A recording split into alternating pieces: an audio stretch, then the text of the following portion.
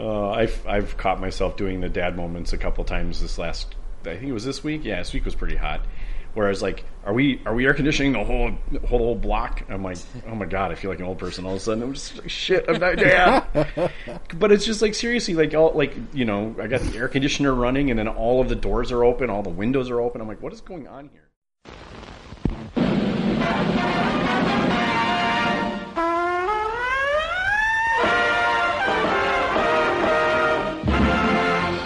Snafu. Situation normal. All fouled up.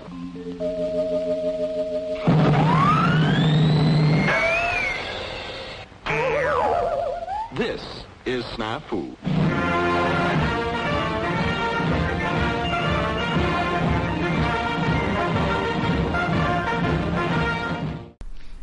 All right, welcome to episode 49 of Snafu.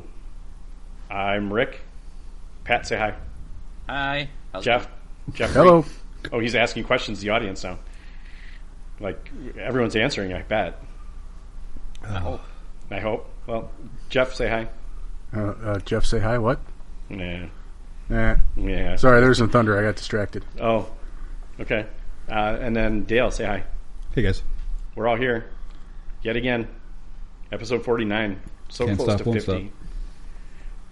All right. I'm trying to sneak these words in, Pat, and they're just not working for me. That's okay. Fly casually. Right.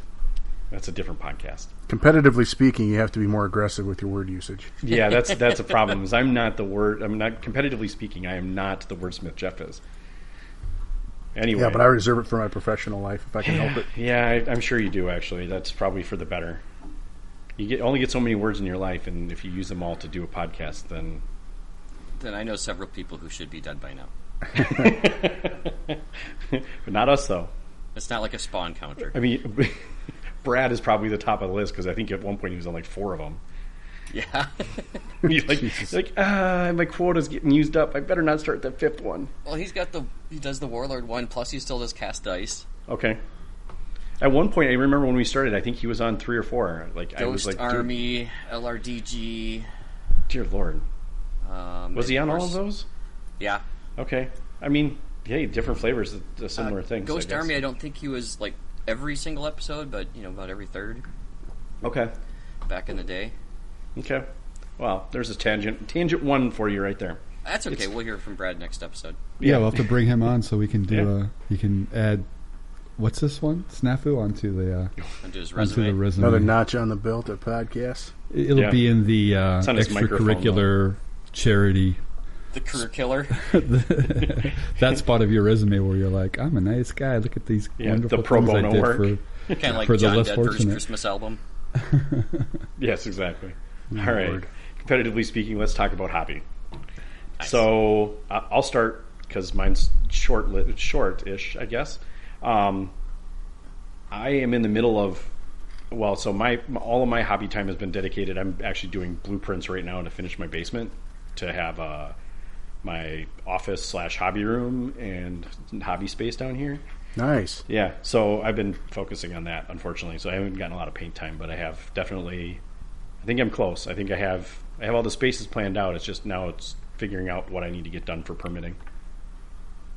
So yay! That's Very like cool. That's not miniature hobby. That's big No, hobby. well, right, but it is. In reality, is the problem I have right now is that my current paint station is in the office, which it will be in the other office, but it's also the dumping ground for all of our kids' shit.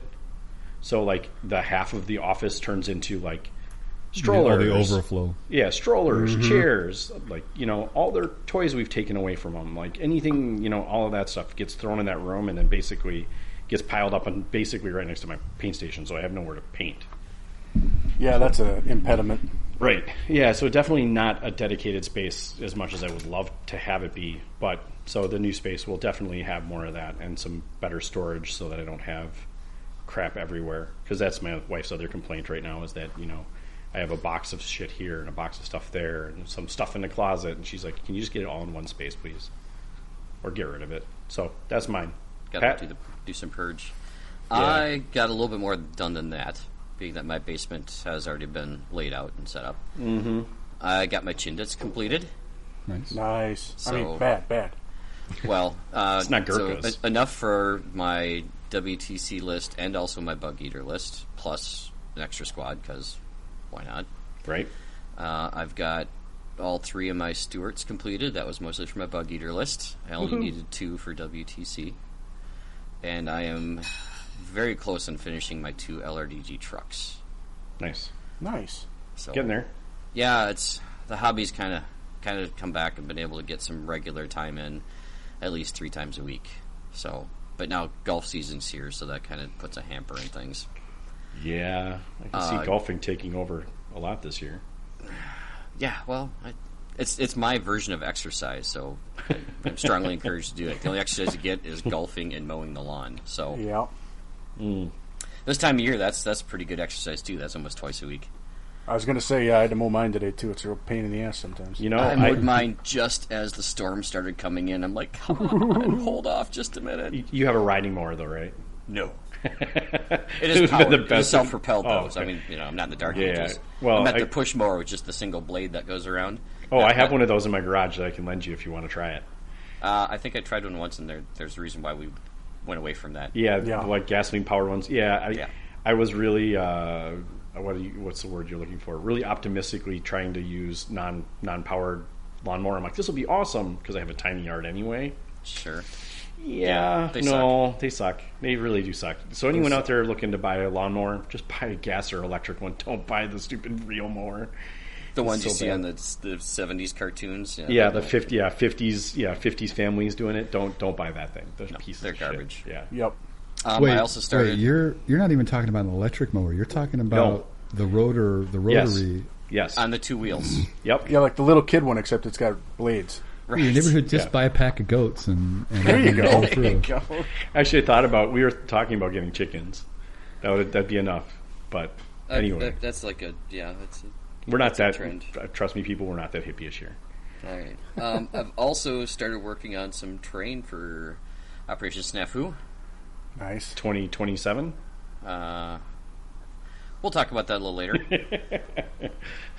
So Yep. I'm still waiting for one Sarissa kit to show up, which I expect any day now, unless it's been caught up in whatever else is going on in the world. Quarantined. It's being quarantined because it's been naughty. got flagged. Yeah. And I've got most of the other terrain. I got my 3D printer up and running. That's fixed. Woohoo. Turns out that just glaring at it and bitching at it didn't get it fixed. I actually had to take it apart and replace a couple pieces, replace the hot end, replace the Bowden tube. Okay. And, Yeah. and that's good. I got smart and didn't do the rewiring where I replaced the hot end. I just replaced it in kind. So I plugged out the little heat element and plugged it into the new hot end. So I didn't have to do any rewiring, which I think was a big step. So that thing's been running about 12 to 16 hours a day since then, because I Dear found Lord. some great kits that I want for this board I'm working on. There's some Dewey Cat prints from 3D Wargaming, whatever his website is. I think that's Yeah. the one. It is. So I got Yeah. his roads and his river system that are, they're each like about 8-hour prints. And now that I'm working 10 feet from the printer, I can just have that run and check on it periodically and make sure it's not burning up. So Yeah. there you go. And I'm still trying to get some repairs on the air table, which is not matching my vision already, which is not helping me. So that's probably going to get set off to a shelf somewhere, and I'll start laying out this table. Shift to the vision. Shift to the vision. Right. Put the vision on pause That's what you got to do, man. until I come back to it. Until your expectations are lowered. Right until I'm okay with this. We've all been crap. married for long enough. Yeah. Right. Just close enough. Right. I'm still trying to figure out how I want it how I see it in my head to actually translate to being on the table, and it's not working right now. But as we know, that my Hell's Highway table took quite a bit before that finally came Clicked. up very well. Yep. Sweet. And been getting some tabletop simulator games in too. Oh yeah. Got one in with Ian. Okay. That took us about 3 days. But Yeah. that was mostly because he did his Bug Eater list, which has 4 air observers. Oh my God. Oh, he's playing that. He decided to play that list. Okay. Yes. Oh, Let's just say man. 4 air observers did not bode well against 3 Stewarts. Yeah. Even though he's playing the Americans and they're getting 2 strikes each, so at least That's two so of them ridiculous. 2 of them blew back on him. And then I finally got my flak on the table and blew down the last one, and then the 7th one, and his 8th one was about to come back on him. He's like, I think we're done playing. Yeah.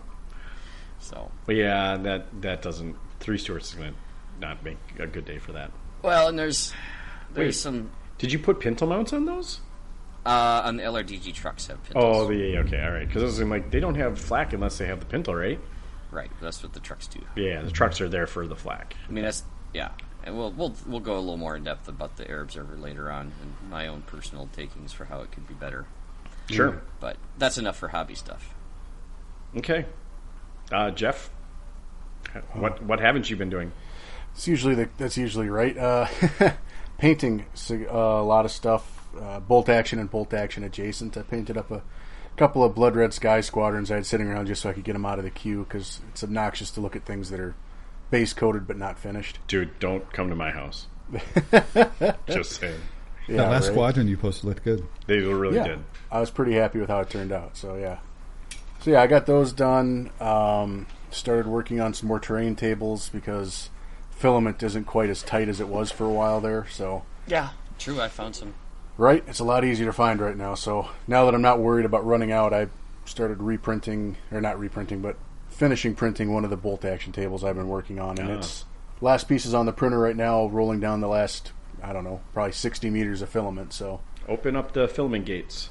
yeah, right. It's exactly what it is. Sweet. Come forth So- with your PLA. Come forth, yeah, exactly. I was very worried when you said that at first. I heard the P sound and I was like, oh God. Release the hoons. Release the hoons. Yeah. Test printed a couple tanks I found some kits for and models for and wanted to see what they look like, and they're not bad. You know, You still have that print of that file for that Opal Blitz? somewhere, yeah. I was just saying, I don't think either of you guys delete a file unless you have to. That seems silly. No, I don't delete anything. Yeah. I might need that again just for some. I'll dig around and email it to you, no worries. I'm not going to lie, Jeff. I think most things that are printed on 3D printers, regardless of what printer or whatever, are mostly just okay. Yeah, you have to get really, really fancy or a resin printer if you want like Yeah. store quality details. Yeah, Right. you're not going to match a Rubicon. You're not going to match your Rubicon. No, and I don't think anyone expects that. The nice thing is you can have an entire motor pool For less than the I cost of I shipping would on a not be able Rubicon to do kit. it. Right? Yeah, Yeah. exactly. Yeah, yeah. I'm pretty it's- good with getting close enough. So Okay. I mean that is why I wanted a resin printer. As I know I'm stuck up when it comes to this stuff because no, dude, I'd love it if you got a resin printer because then you'd have a resin printer and I could just send shit to you. right, yeah, and I'd just be printing 16-hour tanks for you. Well, you know, I'll buy a lot of resin for you. Yeah, nobody wants the those- resin though. Are those safe yet? Not Well, really. they're mildly safe if you know what you're doing. You just need Okay, to so set up not like safe for me. no, you need That's to all set I up needed like to know. Jeff has. Like You need A the vented right room. one, the Yeah. right printer that has its own chamber, so that you're not Yeah. like printing it on your kitchen table or something like that. Right. Something that can capture the surplus Yes. resin. well, and it's not even that it's not even all that either though, right? When you pull a printout, it's still not cured. You have to cure it again afterwards. I have no And that's idea. that's the problem, right? Is that they're still like significantly wet when they come out. They're not hardened yet, so you have to pull them out. And this is my You just super said high level, high. Yes, I did high level understanding. So someone will probably correct me if I'm wrong, but from my understanding is you have to take them out and then UV harden them. So you have to like dry them out a little bit more afterwards. You said They're not Mad Bob entirely- on. See what he Alan, does. can you educate us? Or for Alan, a yeah. second? Alan has educated me online about it, and he says they're a lot safer than I think they are. However, I would still In his hands, they probably are. well, and I think he has his in his garage. I know everyone that I know that has one, and Alan and I know one other person. Alan has with a whole one. shop. I mean, Yeah, he's yeah. they keep them out of places that they live in, right? So, like, unfortunately for us, like most of us live in our houses, so we can't leave it in our house. Right. So you'd have to find a better spot to put it. So I did not build a vented hood into my office space. Otherwise, I would have a resin printer. Yeah. So Anyway, I didn't want to deal with the disposal of the leftover resin. yeah, there's that too. I think you can. I don't know what the hell you do with it. I have Well, no that's idea. just it. I didn't know what to do. I didn't want to just have a 50-gallon drum out back that's slowly filling with used resin. Yeah.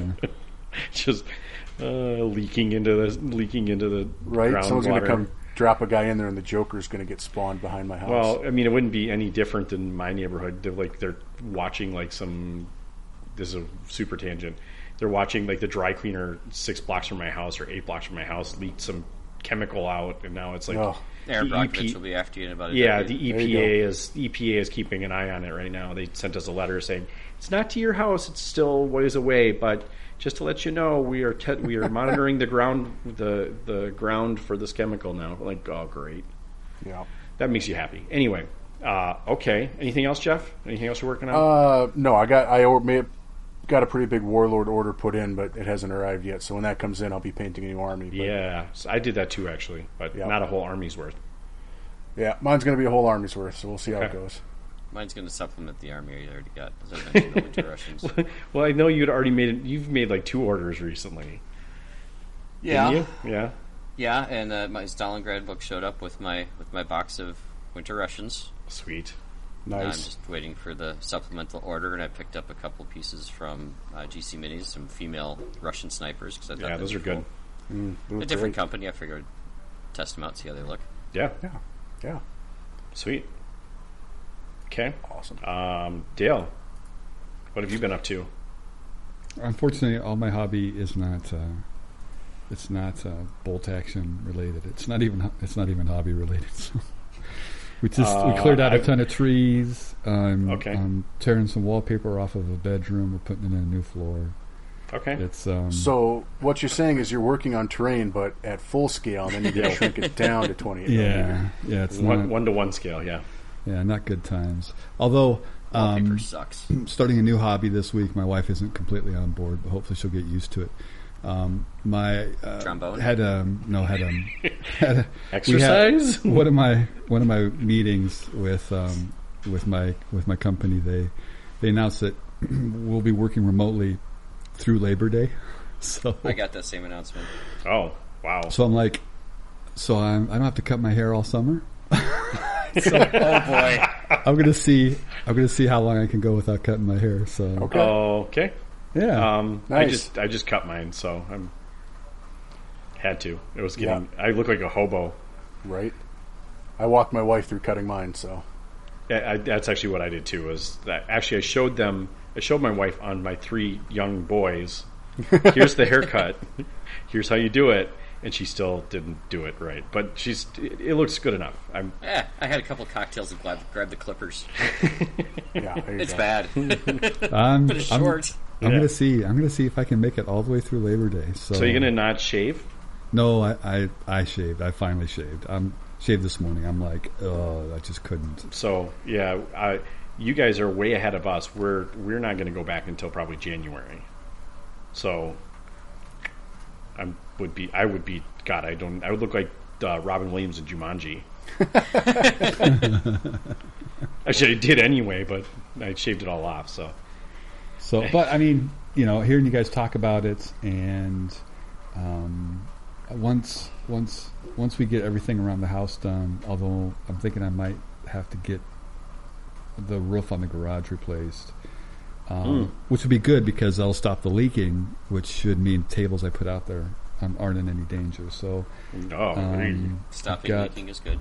yeah. So I've got I've ordered a bunch of stuff and it's finally come in, and so I've got enough stuff for 2 more boards. It's just a matter of finding the time and the space and the will to kind of yeah. get started and kick everything off. Dude, So summer is really hard. I'm not gonna lie about like just the idea of like doing hobby stuff right now seems hard. Like well, yeah. I mean, I'm getting closer. We've had a few exciting things kind of come across as far as the podcast and stuff goes, and Yep. talking and that kind of stuff, and so I am starting to get excited about it. It's just a matter of figuring out how it all fits in. totally. And that kind of stuff. Because I mean, I have I have been trying to find ways to just kind of check out from the real world where I just don't have to think about everything going on, whatever it happens to be. But it's just easier for me right now just to sit down at my gaming computer and flip on something, whatever the case may be, as opposed to, okay, where's my spreadsheet for what I have to do for painting and that kind of stuff. You have a spreadsheet? Oh, Well, I mean, there's a list. It's not a spreadsheet necessarily. It's not always a spreadsheet, but a lot of people do that. So yeah. Yeah. Like a punch card. It's just a punch list. I have the stuff that's sitting on the table. In order for me to move it, I have to touch it, so I might as well just paint it. right. You're much more immediate goal driven. I don't know. Well, yeah. But there's nothing wrong with it. It's just a different. And I think at some point I want to talk about this because this is something that I've found during this COVID thing. All of this quarantining and self isolation. I don't know. I haven't said it 3 times, so it won't attack me yet. Not till fall. Yeah, right. No, just the idea of like getting hobby flow going again. What is it going to take for us to all get on board with hobbying again? Mm-hmm. I don't know. try and set aside the same hour every night, and if I hit it 3 times during the week, that's great. Well, and I'm with Dale though. The problem is that my hobby space is the same place as my computer, and it's just like, dude, I could go paint, but that means, like I said, I have to move all those toys and stuff, or I could just turn on the computer play a couple games, and then stay up way too late. Yep. And that's been it's been super easy to be distracted by it, and I don't have Thursday nights to motivate me to paint something, or even a freaking event for that matter. Nothing has been motivating. So at some point, I think we may have a deep dive conversation into how we get our hobby back. I think we might. For me, it's going to be we're going to go on to Discord and we're going to do it together and do one of those things again. Well, that might be what it takes. Honestly, we can be nearish each other. We have to social distance, but if we're outside, maybe we just all put out tables and paint together. I mean, can think of worse things to do on a Saturday afternoon. Well, wait, we're almost in phase 3 as far as that goes. They're opening things up. Yep. Yeah. I mean, and as far as gatherings go, it's like 10 or less are allowed now, aren't they? Yeah. 10 or less. Okay. But I mean, there's no reason why as weird as it sounds, we could all go into someone's backyard. I'll bring our own table and paint in the backyard. And quite honestly, I've never found a better light source than the sun as far as painting goes. That's not a bad idea. It might be something to do. Something to get the hobby flow going. Here's how we're gonna deflate the boner that we have going now, though. Is we're gonna talk about the next thing on the agenda here, which is the Renegade Open, which is where we run the Operation Snafu. So Pat. I know we've talked about this a couple times, and I know they're looking at us for a little bit of this insight too. I talked to Jamie, who's the orchestrator of the Renegade Open. And you may have noticed that our normal first weekend in June sign-up has come and gone. Yep. And the reason why we do that for sign-up in June is because typically at the hotel, that's when the first payment is due to them. But obviously, crap is going on in the world. Yeah, I can't say it again. Right. And so we're like, okay, if we had to decide right now today, it would be canceled. Yeah. Because we just can't see too far into, what everyone's talking about, the second wave right in that same time frame. So what we've done is we've instead put it on a wait and see, and we will revisit this towards the end of the month, possibly looking at August as a sign-up date. Let's face it, most of you people sign up almost last minute anyway. Right. And for us, we still have all the tables we need, and if it's still going to be a whole, you know what, sure, you can do it, you can have the event, but you're at 250 people, everyone has to be social distance. Now we're having to talk about spacing out those tables even further. So it's we're like talking half the size. Reduced capacity. I don't think we get above 20 in that room. Oh, for sure not. So we're going to make the decision on August if we're going to push hard for November and see how things are going. We have another backup date in January, but as we know, that means there's not going to be a lot of people traveling for that because it's not a really good travel time of year. and we might still have the same thing, or and if at that point it may be just a no-go altogether, and then we may talk about doing something virtual, like the Lead Pursuit guys are doing with Blood Red Skies. Actually, today I think it was. Yeah, So I'll probably reach out to them to see how that went, see what their pitfalls were, and see if we could look at applying something to that for us if need be. It looked fantastic from a standpoint of it actually looked. I don't know why I'm surprised. It looked like they had a fair number of participants, at least engaging with them on Discord, which is great. That's a good start. So we'll see. I would love to hear what they have to say. The one thing I will say about playing games, and this has been echoed, pretty much having the same experience, is they simply take longer to play. Oh, for sure. And I'm not sure why that is. You can measure faster, you can roll and total up the dice faster, you can move things faster, unless you're on a hill, in which case you'll spend 30 minutes trying to pick a guy back up. Without the hill. It just takes longer. And Yeah. I think those games will favor people who have more game time on Tabletop Simulator For sure. than necessarily the skill level. No, a lot of. Honestly, I think our heads are amazing cameras and have great camera angles and can do whatever we wanted to when we wanted to. And that's all second nature. Right, it's all part of it's just built into our bodies. Whereas in Tabletop Simulator, it's definitely a lot more difficult to get the angle and look at the things you want to look at the way you want to look at them. But boy, can you get down to that exact eye line of sight? Holy cow! You sure can, but it's It takes a little bit to get there. Yeah, exactly. That's just I think leaning that's over. the thing. Yep. It's I think a trickier thing to do for a lot of people. I know that it's probably more second nature for you, Pat, because I think you do 3D stuff sometimes. Yeah, it is occupational hazard for me. Yeah. So and for me, it's not, and I struggle with it a lot sometimes. But anyway, that's interesting. We'll have to see what it looks like. That's the news on Renegade. Is Okay. we are hurry up and wait. Keep Yeah. painting. Our theme is still the theme. We're going to see what happens, and you know what? Our theme is still the theme. Did we ever spill those beans? We did. So Budapest and Bulge together. Bulge. Yep. The bulging bulgy Budapest, yeah. The bulging pest. December 44, Buddha bulge. Buddha Bulge. There we Oh go. god, Sounds I've got a better. raging Buddha bulge. Competitively speaking? Competitively speaking, Competitively speaking. I have a hell of a bit of bulge. Move on, please. Right. starting to skip. Go to commercial. Go to commercial. Yeah, somebody turn this off. Sponsors this crap. Yeah, no, nobody does. Speaking of total, God, the problem to this day, my problem is that my work has an acronym that says TTS on it.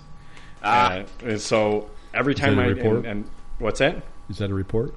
No, it's a product that we sell. If you can figure out what company I work for, whatever, it doesn't matter. No, so Tabletop Simulator, we've talked about this already. You guys have put together a bunch of boards for Stalingrad, and I think we're going to start that soon, right? We haven't started anything yet. I mean, No. would We haven't be- started the We've campaign. starting. You guys have created all the campaign stuff that we need, though, but we haven't. right?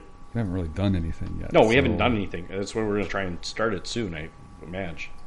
Yeah, we And should. I should finish the word, jeez. Yeah, Madge. A match. Yeah, just a match. Come on. Wow. You owe me some ins. Okay. We should Yeah. do that. We're still for it, right? So I think I was still on the German side, even though I'm now apparently collecting Russians. Right? Yeah, we should. We'll have to figure something out. We just have to. I have to give some thought to how to package it, and so that it's not awful, and that the games don't take us 3 days. So They will take us 3 Like I days. said, the beauty thing is that you can pause it, pick it up. Right. And actually, I think we got some feedback today on Facebook about that. I can't remember who it was. I'm not going to go look right now, but they actually said it was really nice because he's like, there's a Okay. Discord server dedicated to people playing Bolt Action on Tabletop Simulator. And he's like, I have 4 games going. And, we play for an hour, so we play a round. And then we save it and we come back to it the next time we play it. So he's playing it like mail, Chess by mail? Yeah, chess by mail. Essentially, is what he's playing it like. It's except you're both on at the same time for that hour. Play whatever you can get done played, save it, and then just come back to it again. So it's not quite as linear, but it's different. It's a very different experience, I'm sure. So kind of like it though. Yeah. So thank you to whoever sent in that feedback. I thought it was a interesting thing, and I actually haven't jumped on that Discord yet, but I will probably have to.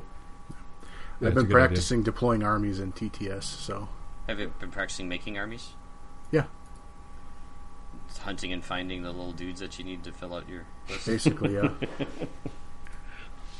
Which I've got actually 2 lists made already. So Sweet. For the campaign? one for the campaign, one for just gaming and testing. Okay. It's the list I bought. If I ever Oh, want to okay. try it out on TTS. Okay. Gordon Smith, by the way, Rick. Yep. Oh, thank you. Thank you, Gordon. Thank you. I don't know if you want us using his last name, but thanks, Gordon. Sorry, it could be Johnson. That wasn't his real last name. We just picked a generic American sounding last name. Right. Mr. Gordon, Smith. Gordon Johnson. Okay. Well, we'll have more to come in future episodes related to the Stalingrad campaign that we're going to do, Or we'll just promise some more.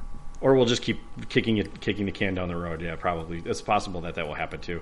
Because again, Until they release something that catches our attention, we go, "Ooh, shiny! Let's do that one." well, I can't talk about it. Anyway, oh, maybe we can. Hold on. We can talk about some stuff. Oh, here's the thing that I want to talk about: upcoming releases. Let's talk about the upcoming releases because I think these are going to be fun. So they got a campaign book coming out in September. Mariana and Paleo. Paleo Islands. So they're going Pacific. Sweet. That's not till September.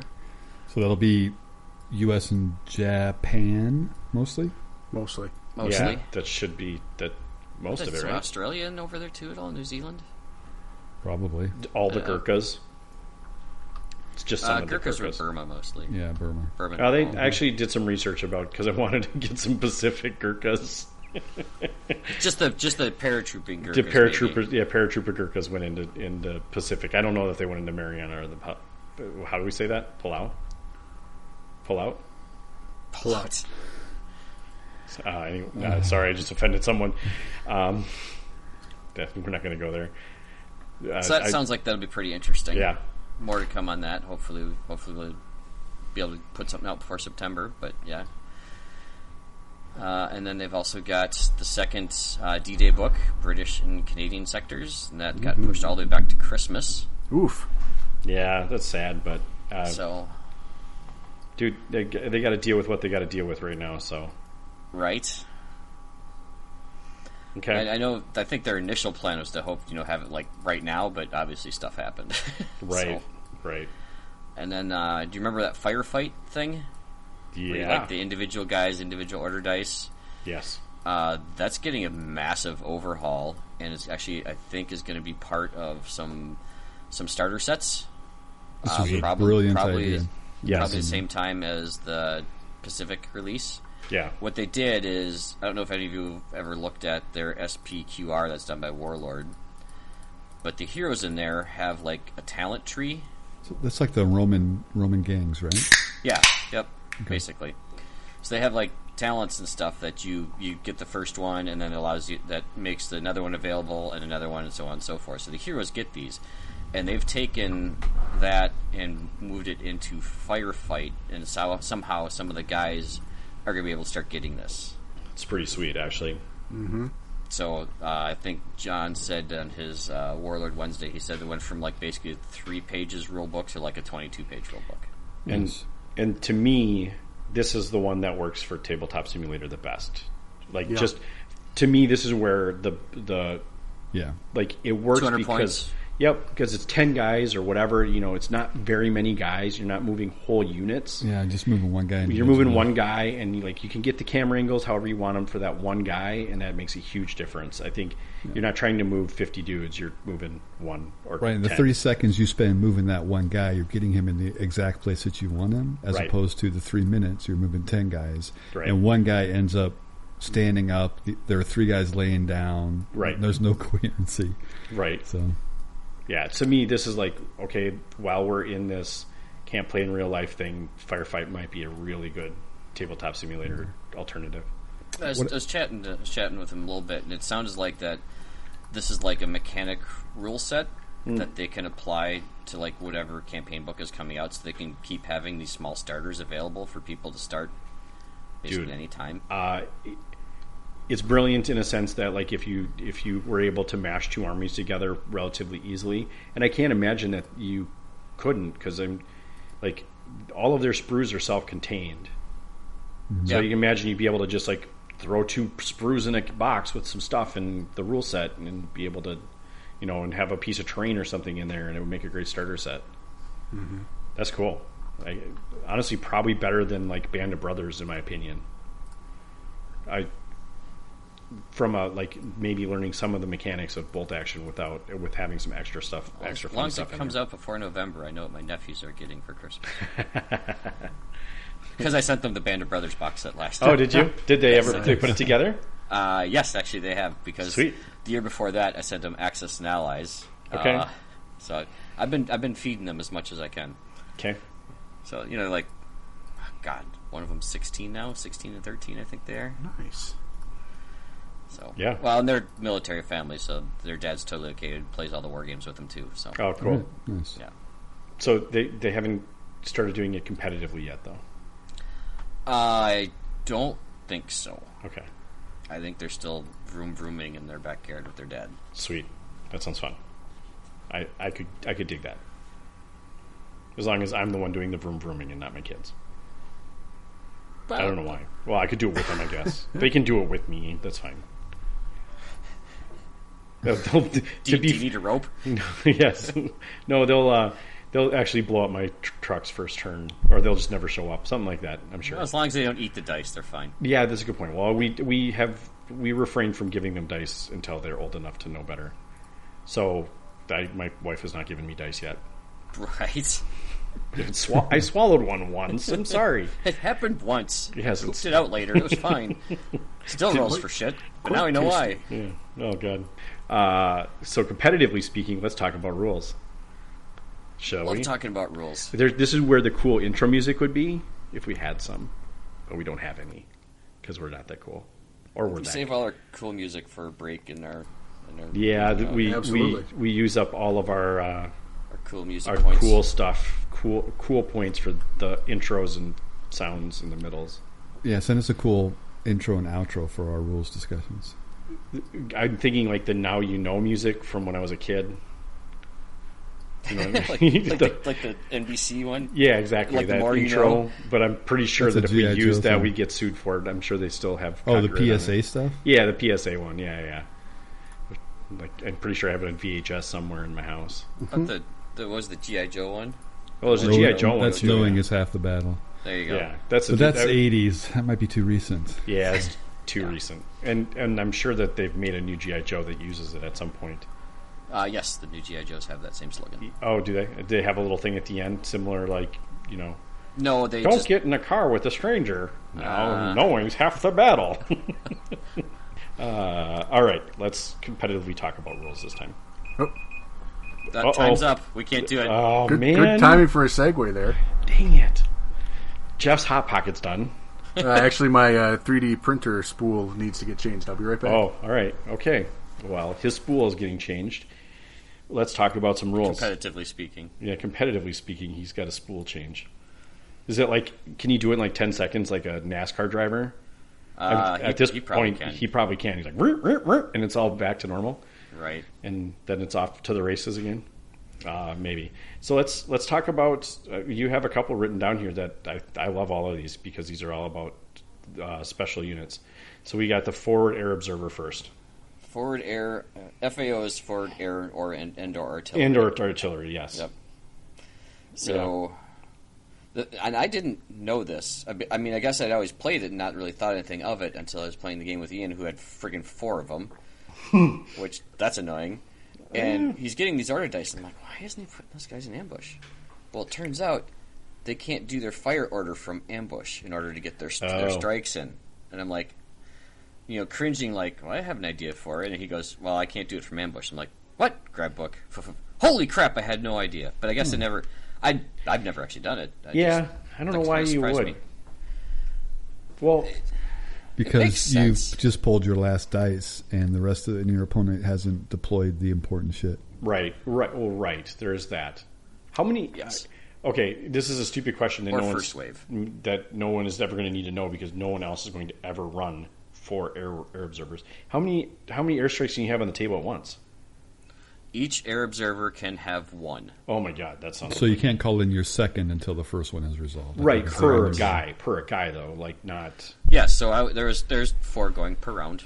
Right, you can The have first 4 time, markers. Yeah, 1 hit, 1 delayed, second delayed, and the other one went back on him. yeah. Oh man, Which we figured that was basically about the averages. right. Yeah, I mean, half of them are going to come every in, other turn. Yeah. and the other half are going to delay, and one of those 3 is going to come back on him. Yep. I mean, you have to accept that with 4 air observers that you're going to end up with something coming back to you. But Yep. so yeah, I mean, I guess I would have assumed that ambush would not allow me to fire it, but I guess that because See, I would have assumed that it would, but that's, it's technically not a fire order though. You just flip the dice to fire once you've come out of ambush. Keep in mind, too, that they also do not allow you to indirect from ambush either. Right. So you can only direct fire from ambush. So, I mean, the ambush has some asterisks on that fire order, I guess. And it specifically states very blatantly in the entry there that this cannot come from ambush. This must be just a regular fire order. Yeah. Okay. So, yeah, I mean, hey, okay. That made me feel better because it was first wave stuff, and he could have had all his air observers on ambush wait for my stuff to roll on the table, and then boom. Like, Right. well, okay. It actually makes a lot of sense though when you think about it, like how would he ambush it? He's like either he's calling in an airstrike or he's not. Right? Not going to be like, slow down. I need you to come in 5 minutes later. Hold on. Don't do this. It takes some time to coordinate that kind of stuff. Right. You're basically telling an airplane, I want you to land a thing here. And you don't have much other leeway. You got maybe a little wiggle room, but not enough to make a difference. Right. Yeah. Tell them to not do it, I guess. That's about all I got. Well, sometimes that's all you need. Right? Competitively speaking, you're just fine. But I mean, it's a good rule to know because that can make a difference. So, right. Okay. It could prevent that was your one that opponent caught from me off guard on there. going ambush early. The other thing too is like, okay, so they have their one shot, and then they're done, and they're one of the units that you can equip them as modeled. So I always take my free one. I would never pay for an artillery observer because we can get into that later. And the extra guy with them, and I give them SMGs, and it turns out a lot of times in late game they are pretty key with their SMGs because they're already off the board. So no reason to give them a rifle. Give them a short range. Give them those extra shots. I give mine a sniper rifle. Actually, it has to be as modeled. Actually, at some point in the book, does say it has to be pistol, rifle, or submachine gun. So no bazookas either. I fortunately don't have the Stuarts. page for you. You cannot be armed. You cannot be armed with a Stuart. Aw. You cannot be armed with a Gaz. If I were an artillery observer, I'd be inside the tank too. Not gonna lie. Oh, what special character did that? You know, when we talked about a few episodes ago about there's some of those. Pat, I don't remember tank. yesterday. Okay, well, let alone 3 episodes ago, and I don't go back and listen to him again because who listens to this? Clearly not us. episode 37, we had the same conversation. Jeez. About 44 minutes in because I just happened to listen to it yesterday. We basically Dear Lord. repeat the same 10 to 12 episodes. Hey, guess what? Yeah, Right. in rotation. So yeah, we'll just scrub the beginning as welcome to episode 50. Just keep going. It'd be a lot faster to kick out. That's Oh for shit! sure. We could have an episode a week at that point. So Right. competitively speaking, let's talk about medics because they're the top of the heap of competitive play, right? Is that sarcasm? Because I actually really like them. I do like them too, actually. But I saw a post on Facebook one day in Bolt Action, and someone had said, medic 30 points. If it saves 2 guys, he gets his point back. Plus, he's still an order dice. yeah, Yep. And he's a sniper target. Can be. He's not always, but he could Why be. would he be? Because it's an order dice. Because it's an order dice. Yeah, Okay, it's so an it's an order order dice, but- But he doesn't have to have line of sight to who he's saving. That's true. He He should can always be be very, on the line very of hidden. sight. Yes. Well, and also keep in mind, and here's where one of the big catch-ups is that they can only ever heal a guy on a 6 from small arms fire only, Right. Rifle and it fire. can't be an exceptional damage either. Right. You know, if you hit a guy in the freaking forehead, it doesn't. Yeah, there's no saving It that. also can't be used for close quarters. That makes sense. All those things Yeah. make sense. And they have the Geneva Convention. So you can't shoot Yep.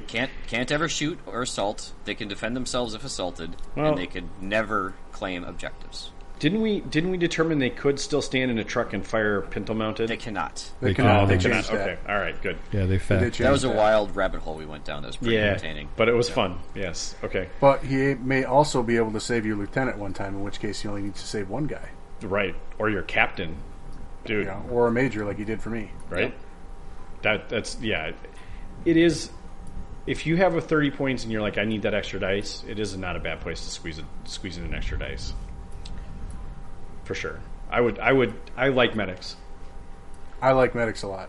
Yeah. I don't think I've seen you guys put one in a list. It's hard to find 30 points still. Right? It is, you know, it's sometimes, I don't know. I might actually try and swing one into my American list for sure. Especially if you're running vets, because I do think it is valuable with vets. Mm-hmm. But so Jeff, if you run, when you run medics, do you run them solo or do you run them with a extra dude? Almost bears. always solo. Because if you have an extra dude, it's from the extra dude too. You can measure from either guy, right? Sure, that gets you an inch of range. Yeah, gets you an extra inch. I've never found much use for an extra inch. Competitively speaking, competitive inch measuring.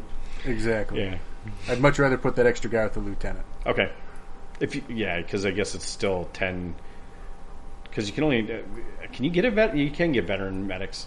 Yeah. Now that I think about it, some of them are medic. Some of them are. Some veteran. armies only have veteran medics. Right. Isn't that Germans? And a few others. Well, they don't have any experience. I know that. Is there such a thing as an experienced medic? I don't think I'd want him working on me. Well, You probably wouldn't, but I think. I mean, if you watch No. Band of Brothers, they're not exactly. Some of them are a little green. Well, Rick, don't you have Easy Army open? Those are like your stretcher carriers. I don't actually. What? I don't. I closed everything to make sure that my computer ran smoothly for this thing. I'm going to look right now. You're going to beat me to it.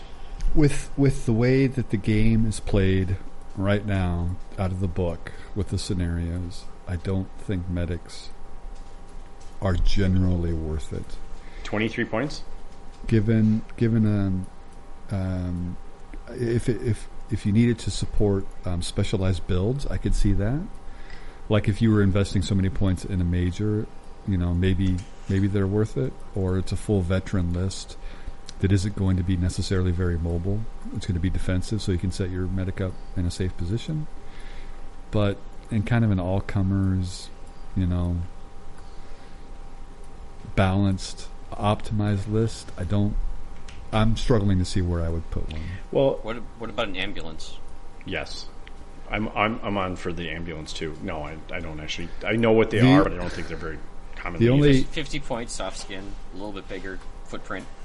The only medic rule I saw that I liked was the one in the choppers in the Korea book. Those were awesome. Yeah, were they up to 5 or 6? Yes. And then all of a sudden the chopper got an 18-inch range. On a 5 or 6, all of a sudden now, that's like, you know, that's something. So in any event, I don't For think me- you can use a medic the way you're thinking though. Like I can't use it to support a captain or major because it's a 1 dice roll, right? Like they take your captain, you got a 1 in 6 chance of saving it. It's more about, you know, if you're playing the odds. I think I've seen how Jeff has played it. Is you're supporting multiple units if they're veteran or yeah, not. I mean, of course, but if you make that roll, I mean, depending upon what is around the medic, certainly can increase its value. Yeah. Like I said, if you have a specialized list, whether it's all veterans playing defensively or really high value targets with a single wound, Sure. then, you know, then they maybe become, you know, certainly more valuable. So Right. Interesting. Russian Soviet medics are 25 points. That must be a misprint. Well, it's easy army. Don't hold a lot of weight to anything in here. I mean, like the regular medic in the U.S. book is 23. That's pretty easy to squeeze into a list, in my opinion. Yep. I think I'd almost always rather have a chaplain or an intelligence officer before I take a medic. So I think that the difference because with they're the just medic, as cheap. Yeah. And they actually. Well, I don't know. The beauty of a medic, or the beauty of the medic, in my opinion, we're getting into a tangent off of the rules here, but which is fine. That's fine. We do that. Yeah, and I think this is a valuable conversation to have about medics. Is that they're passive, right? Their ability is passive. You don't actually have to have their order dice out to do it, and it doesn't matter whether or not they've taken their order, right? They could be down and it won't make a difference. Like in Jeff's point, they don't even have to have line of sight. They can be completely hidden. And as long as they're within range of that unit, they're supporting it. That's, yes. I mean, it's the beauty of the medic, and this is exactly what, like, especially in like Operation Snafu format, where we have we have high points, but we only let you have so many dice. Why you saw people bringing medic is because they could get them where they want them, and then they don't have to touch them again. I think we've talked about that before too, where just they're supporting an area, but they don't actually have to have had an order dice to be beneficial, and I think that's really cool. I think it's a benefit to them. Yeah. So. I understand that. But for my style of play, again, that if you're playing defensively with a veteran list, I can see value there. Yeah. Especially if you've got a lot of terrain and you are able to hide them. I don't know. They're okay for me. Yeah. Okay. I don't know what the rule is we're discussing necessarily, but. Sure. Are they worth it? What do they save? What they don't? We already mentioned that the HE and exceptional damage and heavy arms they aren't able to save. So it's only small arms from shooting. Yep.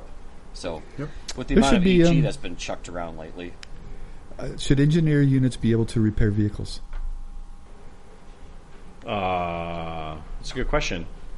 I'm gonna just lean on no. Yeah, that's not really what their role was I mean, they had a motor pool engineer corps, but that's not what engineers in the field were doing. Yeah, I know. Repair. I mean, I think a field repair unit would be nice. I mean, we got medic for infantry. Unit? Yeah.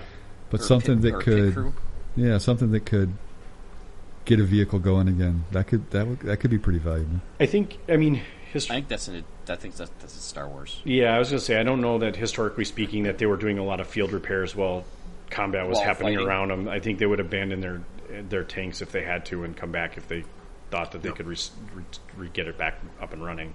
Well, in Tank Wars, which is something I don't think we've ever gone in depth on, there is the armor recovery vehicle, which did specialize going out and pulling these disabled tanks back from the back line to get them repaired again, but they weren't repairing them on the spot. No, I mean, what kind of repairs you doing in a live tank firefight?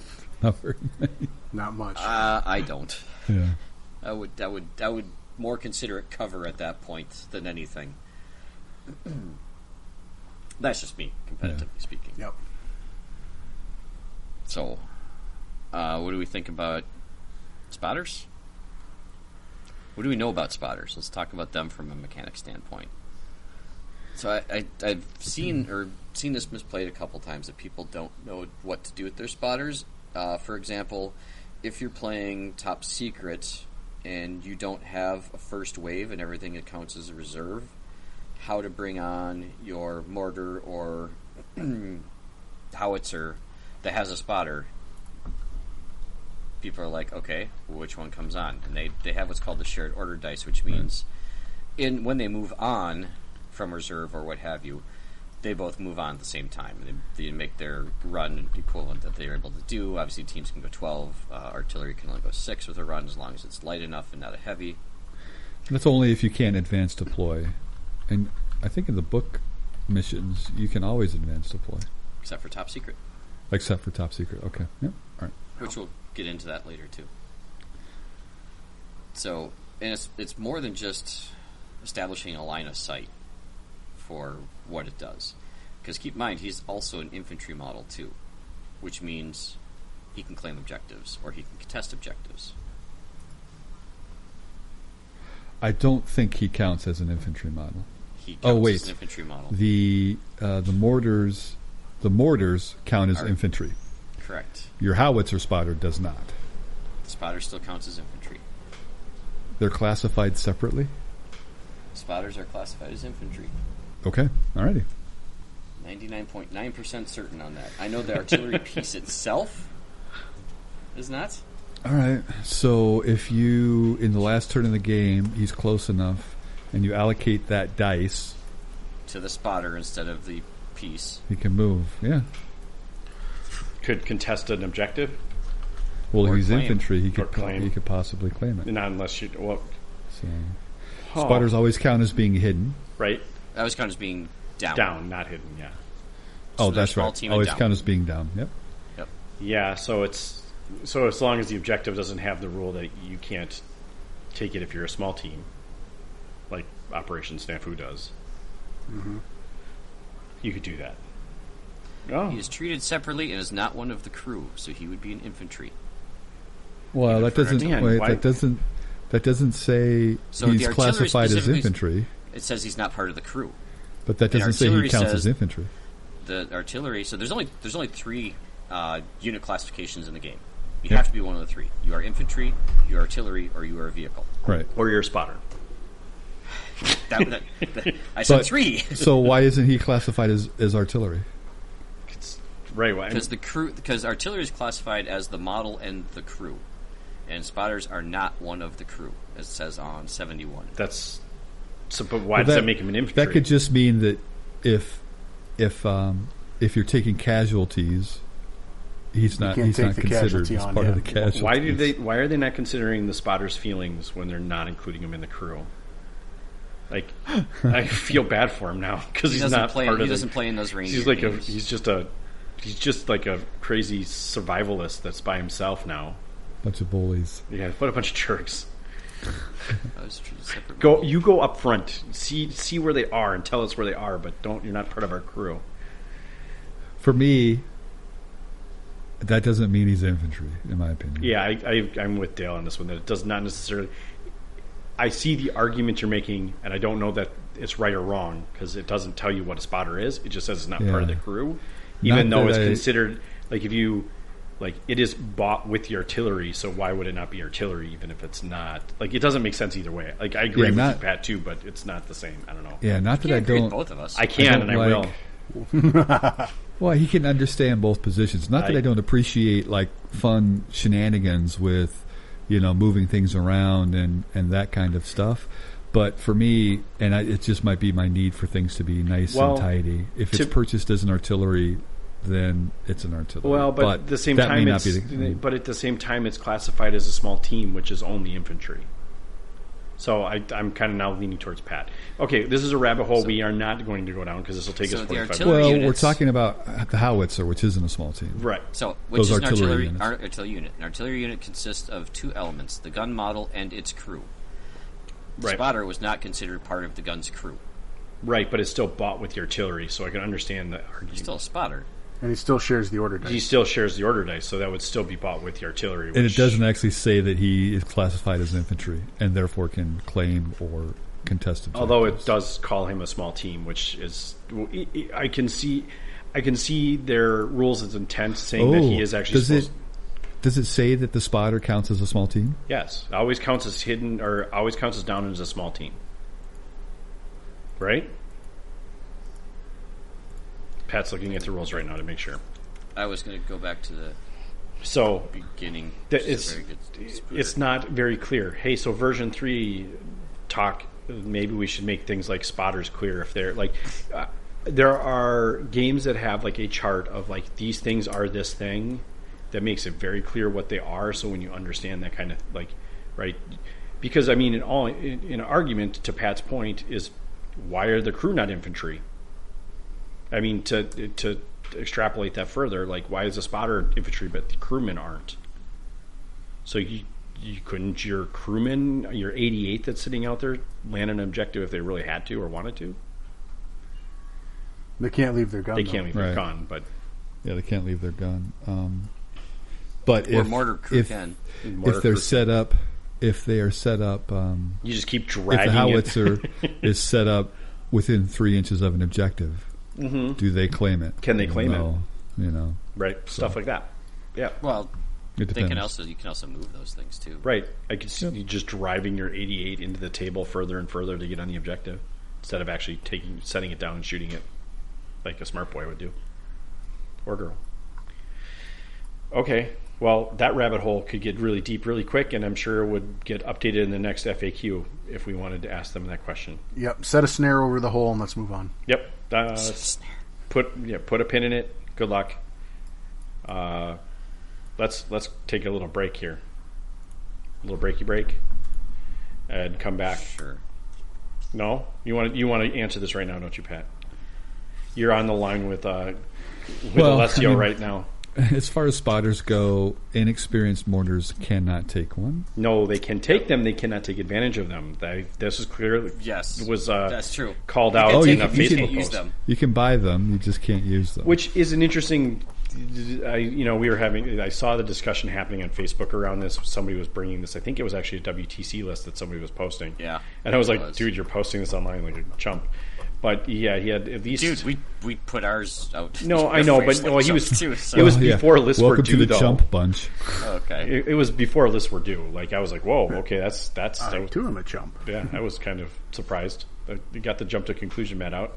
But yeah, he had inexperienced mortars with spotters, and people were yelling at him that he can't do that. And he's like, well, he clearly can.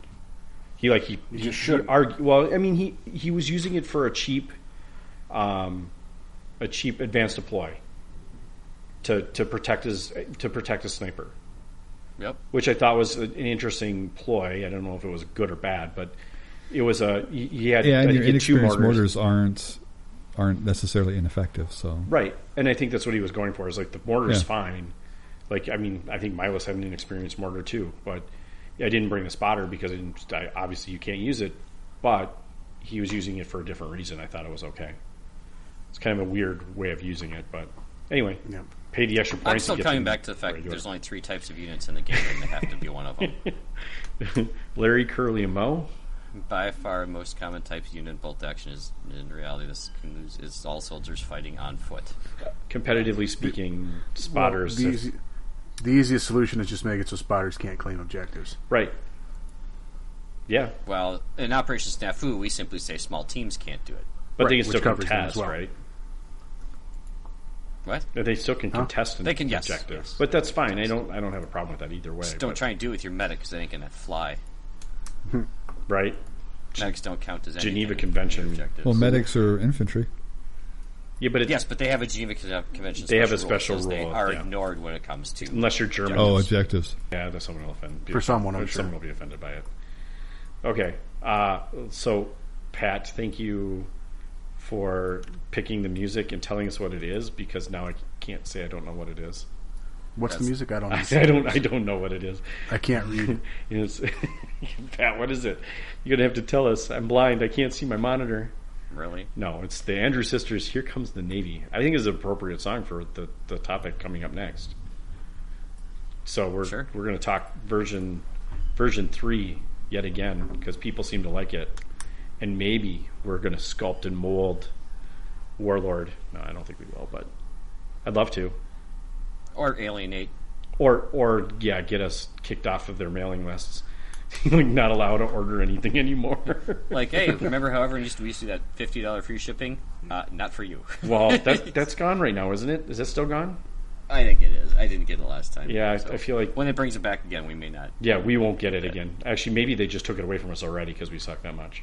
It's just us that doesn't Yeah, see it. they've got a Right, special everybody else like, cookie. what are you talking about? It's $50. It's free shipping. Oh, never mind. Yeah, we opened the wrong email at one point and no longer get the free shipping. Yep. It's free real estate. And actually, they All charge right. us 20% more. Right? Sounds about Right. right. Okay. All right. We're going to take a short break. Hope you like the music.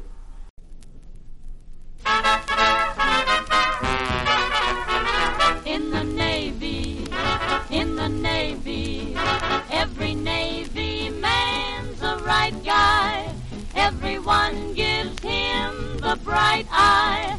And the Navy, they do right by. To a sailor, to a sailor, all the world is just his Main Street. When you're in the Navy, you're in the world's best fleet. First you take your training as a boot, swing a hammock, navigate and shoot, shove off in ships and subs and planes. The 7 seas are open lanes. When the foe is down with Davy Jones, folks will welcome home their Rolling Stones. Oh, every Navy man's a king, and you'll hear everybody sing.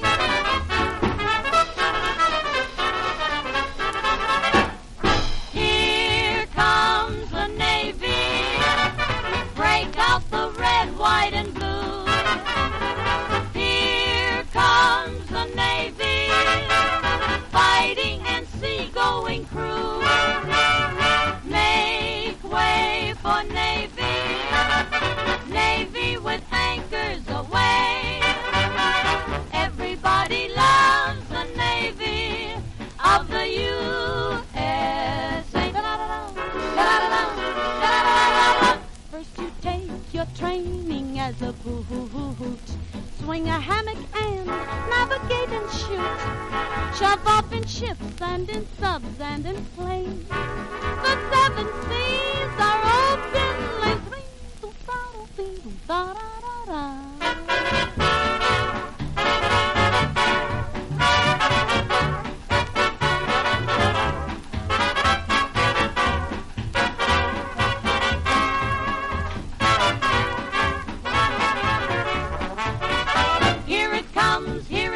Here comes the Navy. La-da-da-da-da-da-da-da-da-da. Sing a song of good cheer, 'cause the Navy is here. Everybody loves the Navy of the USA.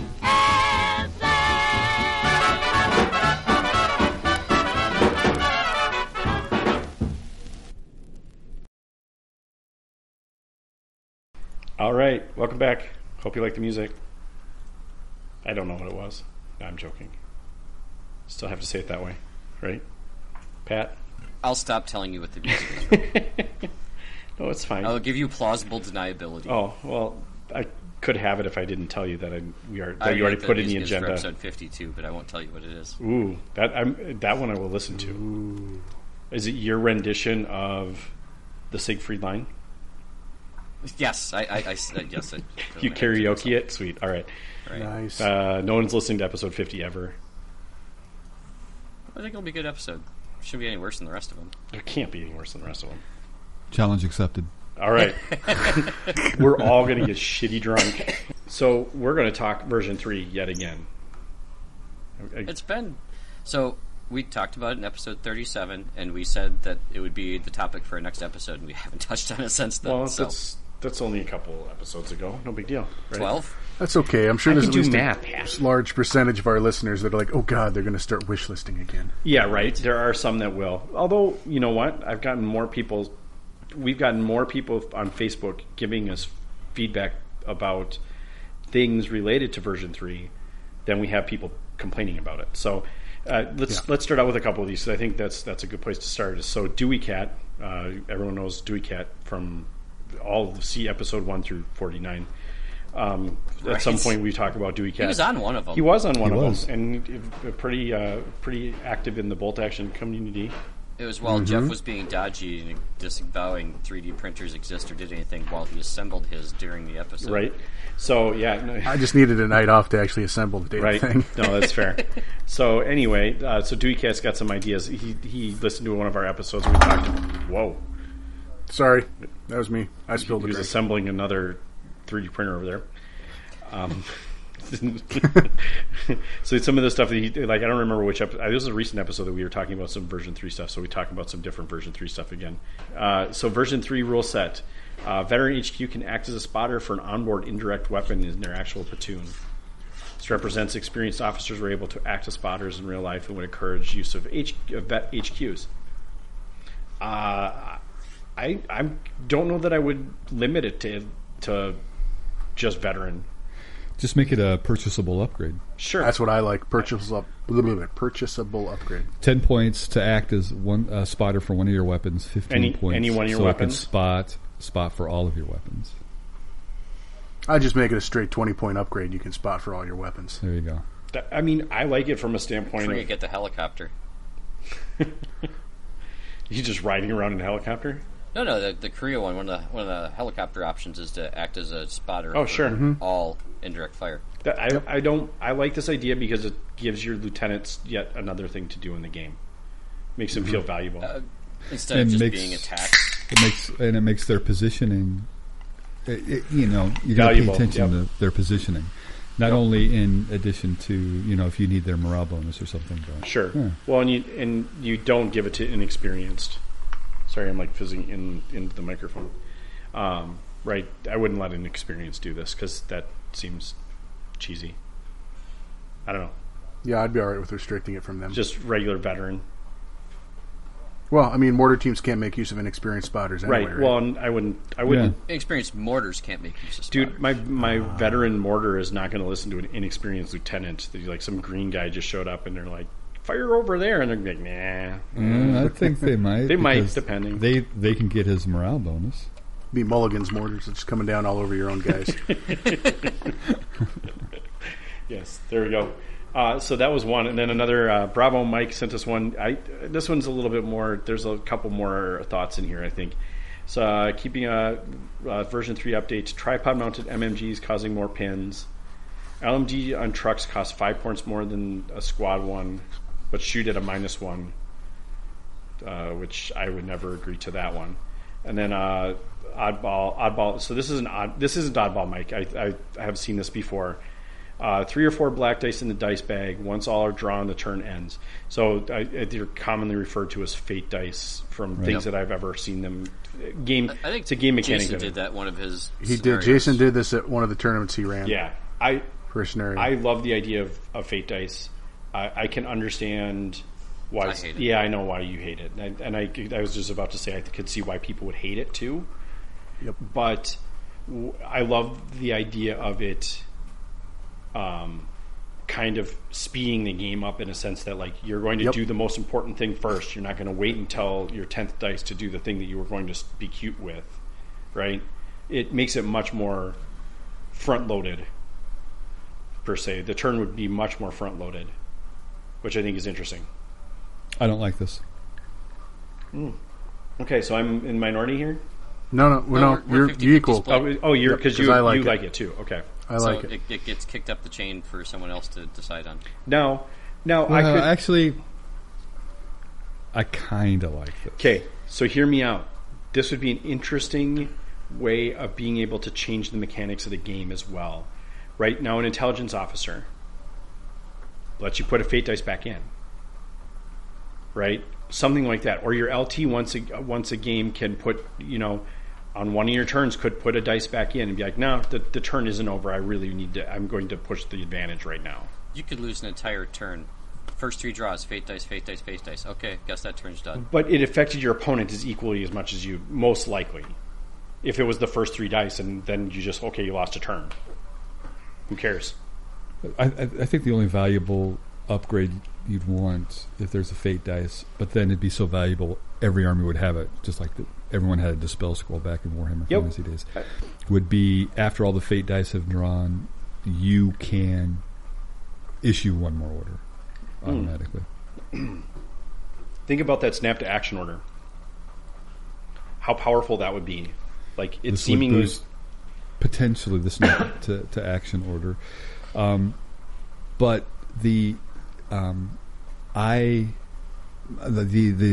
play style I find that I enjoy in bolt action is reactionary, and this puts a lot of pressure on that. Yep. Mm-hmm. Yep. Which is why I kind of like it, because that would put that additional pressure. You're really gambling in that scenario.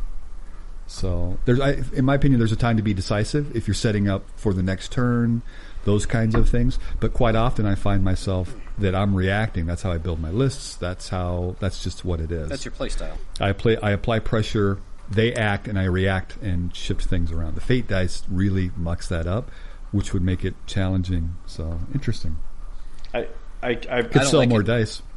Because every unit does get to act, and when you choose to do so in that turn is a lot of what you're setting up for, a lot of what you're waiting for, and all of a sudden that doesn't come, and that's it dramatically shifts to what bolt action is. I could see it in a scenario, maybe one scenario out of a 5-game tournament, and everyone's having to play it, and you're having to adjust it for that one. But boy, would I just be irritated as piss, because I guarantee it would not go my way. I would get to act 2 things. The other guy would get to act 30, 50% or 70% of his army, and the turn would be over. And just be like, where's the competitive fairness in that? It's not fair. It isn't fair. Right. Competitively speaking. I mean, how is it? Yeah. But how is it fair that somebody pulls 5 dice before you? I mean, my dice are still coming eventually. If your unit's getting shot off the table, it doesn't. Like, well, I could still go down with them, right? Okay, which means they're not activating anyway. So, but at least I have an option to go down with them. Right, you could do that anyway. You're still playing. Fate dice take away your ability to act. They take away your ability to plan to act. Right. So. Right. I know that one of the games that we've toyed around with, the Test of Honor, does have this system in it, and that's more of a campy kind of game, if you will, where it's kind of everything's kind of fun. It's supposed to be like a skirmishy level too. Skirmishy level, and that's level. Well, it's got a lot of weird mechanics. I played in Jason's tournament where we had this in a scenario, and I loved it, and we had a great game. It was a great time. We had a lot of fun. Very narrative driven game or campaign, though, right? It was campaign stuff. It wasn't necessarily like competitive tournament per se. It was absolutely a competitive tournament. I think it stops some of the shenanigans of, well, to your point, Dale, it's of a play style that I don't particularly. I play the same play style because I think the game favors it, but you're not going to put your first 4 orders down on the unit that's in reserve now, right? They don't have to act that first turn when they're going to be in reserve. Well, so it's you have however many fate dice have been pulled will dictate what you do, what you choose to do. Mm-hmm. So it changes the game for sure. It does. So right now, without the fate dice, the pressure of the dice bag being pulled is what you have set up and whether or not you need a dice in that moment or not. Right. Right. So this is an additional twist on that because of. Okay, I still have 4 dice left in the bag, and there's only 1 fate dice left to go. Have I acted decisively enough so far this turn, or have I quote unquote, hosed myself by not activating enough of the things that matter? Oh, and there's that fate dice, and now you know. But I think about it in a sense like I don't know. I think it's a fabulous idea. I think we obviously need significant play testing to figure out what the level is and if there were other additional things you would need to bring into it. Let's go back to far more narrative than competitive. I think it can still be competitive. I think you just have to play differently than where it's not the same game, right? It's like playing chess, and then you randomly at the end of 5 moves, you randomly move 1 piece of yours and. No, D3 pieces it's not quite. No, because like if it was like that, it'd be like chess, where one guy brings 30 pawns to the board, and you're like, "Oh, get!" And fucked. I get 3 queens. Like, I mean, like, right. That's not. It's not. I'm trying to think of the words to use here. It's not. Nothing. Not everything is balanced. It is balanced in a sense that it's still, like you said, a point buy system. It affects both players, but it affects equally. both players, and if you play the odds, like okay. It favors a smaller list army. All of a sudden, those giant Soviet lists become less potent if a couple of their units don't get to activate. Now they're going to start thinking about how they play their list. They're going to play it differently because they're now like, shit, I don't want to lose out on my fate dice, so I'm going to bring a slightly smaller list. It changes the It changes the game. Like I said, it does change the game, but it changes. I think it's a different game. I think it makes a positive change to the game. It's chaos bolt action. I disagree. How is it not already chaos, Pat? I think you're failing to see the chaos that already exists within the turn structure. Like, you're right. Your units might get to act later in the game or in the turn because your opponent drew 6 dice. Like, in what scenario have you not seen? Like, I always see this early turns. You want your dice late. Late turns 3 and later. You typically want your dice sooner. Like, so, let me encapsulate this. With fate dice, it is entirely possible you could lose a game because of it. You're right, but you could lose it for lots of other reasons too. You could lose it by not getting your dice drawn when you needed them. I mean, that's the same argument. Okay. Well, somewhat. I mean, I think we all already accept those scenarios, all those other scenarios typically. Sure. I foobarred and now I've lost. But in those scenarios, typically there are any number of things you might have done wrong leading up to that. But if it's the last turn of the game and there's 3 objectives, you've already covered one, your opponent's covered one, and there's the third objective, and they pull their dice, they move on to the objective, you're ready to assault, all the fate dice have been drawn. You don't get a chance. Sure. And you should have played differently up to that point during the game, so that didn't happen. Right. You might sit on an objective a lot sooner, given that too. Now, that's not to say. But I mean, it's just yeah. I mean, and that's not, I'm not, that could have happened 2 turns in a row. I mean, it's going to happen to all of us at some point. And that can be really difficult, especially if it's an important game, right? Kind of thing. But how is it any different than your opponent drawing the dice out, and it so happens to be a unit that can shoot off that single model? Like, it doesn't. Because that's already in the game. We already accept it. Sure. And there might be some people that don't enjoy that aspect of the game, and so it's just you're adding something again on top of it that is out of your control. Now, I'm not saying that you can't play differently and it doesn't add some drama. I'm just acknowledging the drawback. Sure. I think that Pat is bringing up, and I don't disagree with him. So I can understand. I can see it. I don't think it's chaos. I don't think I would call it that far down the rabbit. Like, to me, it's not so far as to call it like this game shit because they introduced this thing, right? If I don't know that they're going to, I could see it changing over the course of the game to be less swingy. I don't know how you would do it. There's lots of ways you could implement it. Bolt action already has a tough enough catch-up mechanic as it is, and I think this just would amplify that.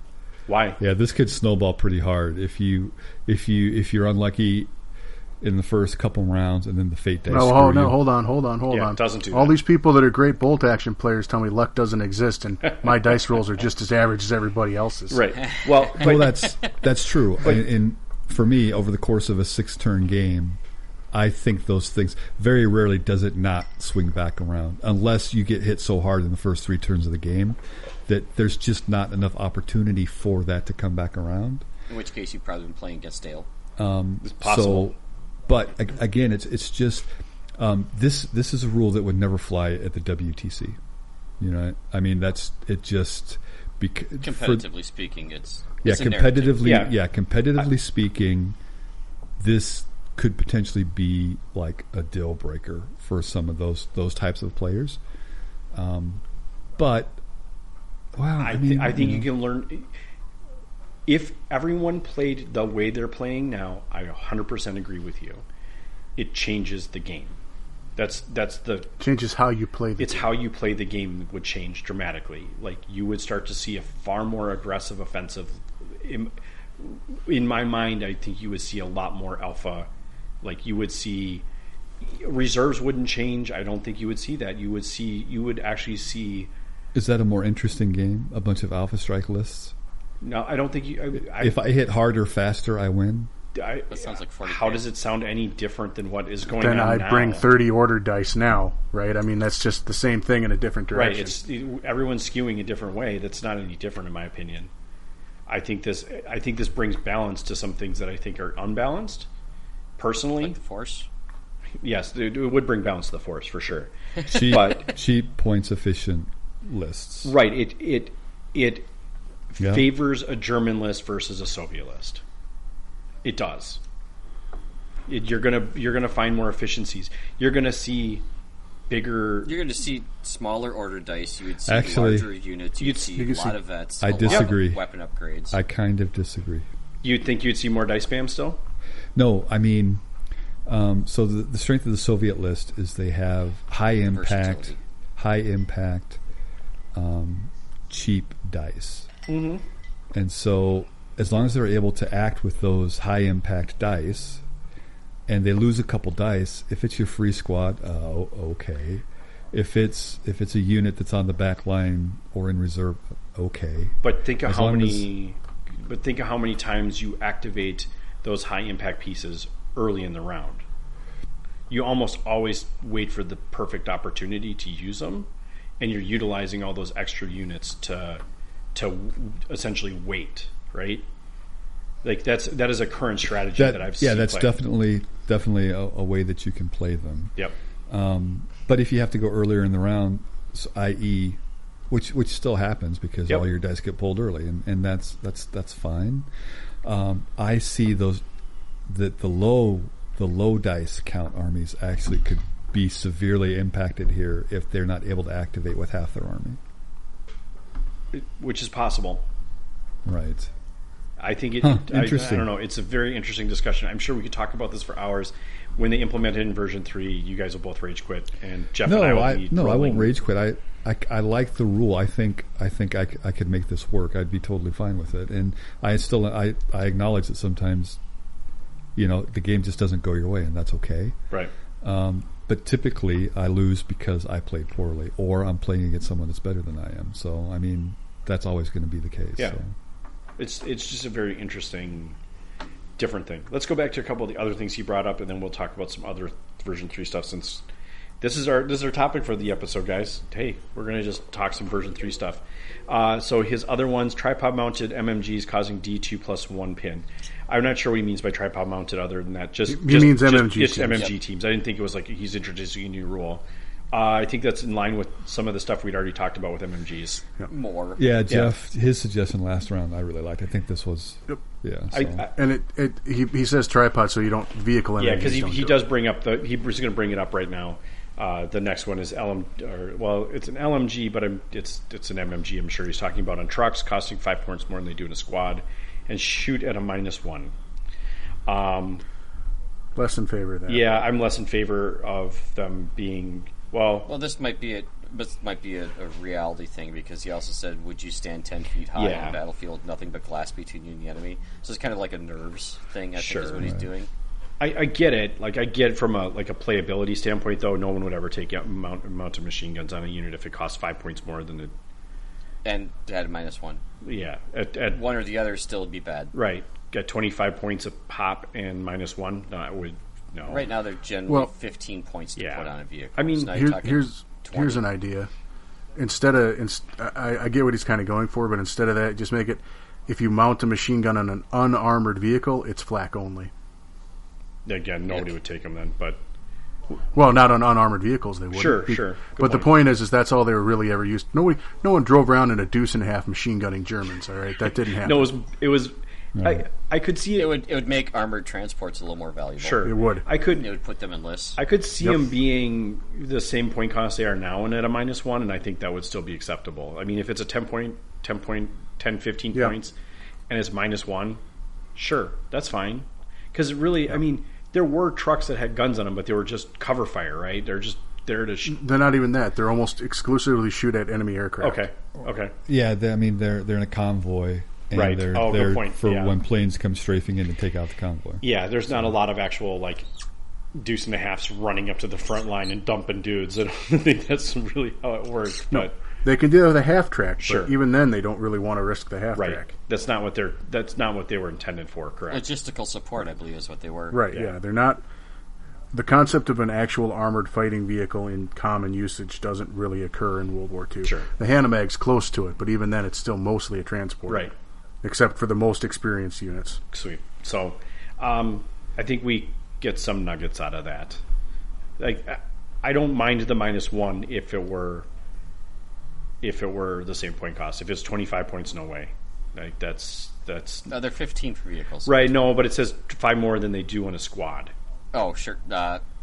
Aren't there 5 points in the squad? No, they're 20. LMG. Yeah, so it'd be a 25. LMG Oh, yeah. Is 20 in But the if squad. you change that L to an M, I think. That's Well, 'cause and I that's think what you LMGs put are on trucks. typically. I think they've always just upgraded them when they move them to a truck. It might be an LMG, but it's almost always they always count as an MMG because they're mounted like that. There's a couple of British armored vehicles that are open top that have LMGs, Okay. but no one takes them Yeah. because they're not points efficient. Right.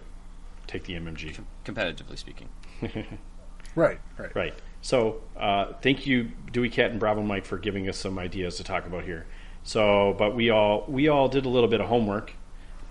Dale will send you to the end of the line to talk about version 3 things that we would change. So, let's More things we would change. right like More things, because previously we had discussed the redoing of army books amongst a lot of other stuff. And the big one, I think, was removing the free army order dice. I think that was more Rick, because his Germans never got a free order dice. right. And you can go back through episodes 1 through 47 to understand how upset he was about his Germans not getting free order dice. Yeah. Salty Rick back then. Whatever. Moved on to It other might only armies. be 1 through 17, but Hey, no, it was it's still an argument that I would make that I think it's well, but now It's imbalanced. Oh, sorry, you're playing Americans. They don't get a free order dice either. nope, they don't. They just get to buy things and get upgrades for them, which is fine too. But The Romanians do. Romanians do, and that's why I brought the Romanian, or why I was like, There the you go. Romanians. See? It's like, hey, I can get a couple extra order dice in here. Yeah, well, especially the Soviet side list that I was making, because that list was getting bonkers free dice, but nobody likes that, especially me. I don't like free dice. So, I'll start. I think I've talked about this before. One of my changes is changes to captains and majors, allowing them to replace your lieutenants. I'd like to see something around that personally. Just the idea of like, I have to have a lieutenant, and now I'm going to buy another upgrade, a significantly more expensive upgrade, or just make your lieutenant an upgradable captain or major. I kind of get that doesn't work like army structure wise, but we're looking at like a snapshot of a platoon anyway, right? Yeah. Yep. I don't know, something like that, or like I was even playing around with the idea, like I was thinking about how you could make this work is like if you have a captain or major, do your unit leaders, like your NCOs in units, become higher level themselves? No. No. No, because the non-commissioned officers, they are not commissioned Right, officers. except you still need to have lieutenants around somewhere, so you could have a lieutenant in there. Yeah, but they're not in this particular engagement. Right. I mean, that's kind of what I was thinking too, right? But I like the idea of being able to. I also like the idea of being able to put your lieutenant in a unit, not just in like, here's 2 extra dudes. Like he's actually leading an army from a unit. But I know, again, that probably doesn't always make sense, like historically. But And that's it. I think you're moving into Korea where they were actually embedded. yeah, but I mean, I don't know how many. I mean, you've seen enough movies, right? Like Band of Brothers, Captain Winters. Winters is fighting alongside of him. He's leading the charge in a couple scenes, right? Where he doesn't have 1 or 2 dudes and they're kind of sitting back. He's literally fighting with all of his men. So it's just an interesting concept that I He's definitely an exception. well, he was an exception in general as far as like I understand it, but And he's got some bonkers special rules, too. yeah, See episode 46. Pat's a steel trap over here tonight, competitively speaking. All right, so that's my one change. I don't like have a specific like this is how you would fix it. I just would really love to see something more competitively speaking around captains and majors. Just from they're so damn expensive. They need to be They need to be something, or allow you to at least get some of the discount back by not having to have a lieutenant on top of that, right? Just having the higher officer take the lead. Right. So it should be 01 HQ officer. Right. Any one of them would be fine, in my opinion. I don't think you need to have two of them. Now, maybe it's 02. I don't care. You can have two captains on the table if you really want to. That's stupid, but like, who's really in charge? Yeah, who knows? You'd have to designate one of them to be in charge. But I don't hate the idea of somebody having not allowing someone to take an LT on top of a captain major. Is that 300 points to put two captains on the table? Yeah, something crazy like that. It is. Yeah, very close to it. Yeah, never see that competitively speaking. No, you wouldn't. But the idea of having, I think you would see more higher officers if it were a single choice, right? Right, and you didn't have the tax of the LT. Right. Just veteran major's 165, by the way.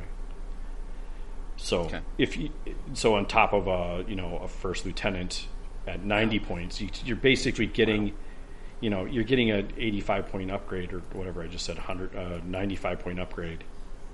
Well, and to swing it the other way, they kind of did something in the Korea book where they had the grizzled sergeant or something like that. Yeah.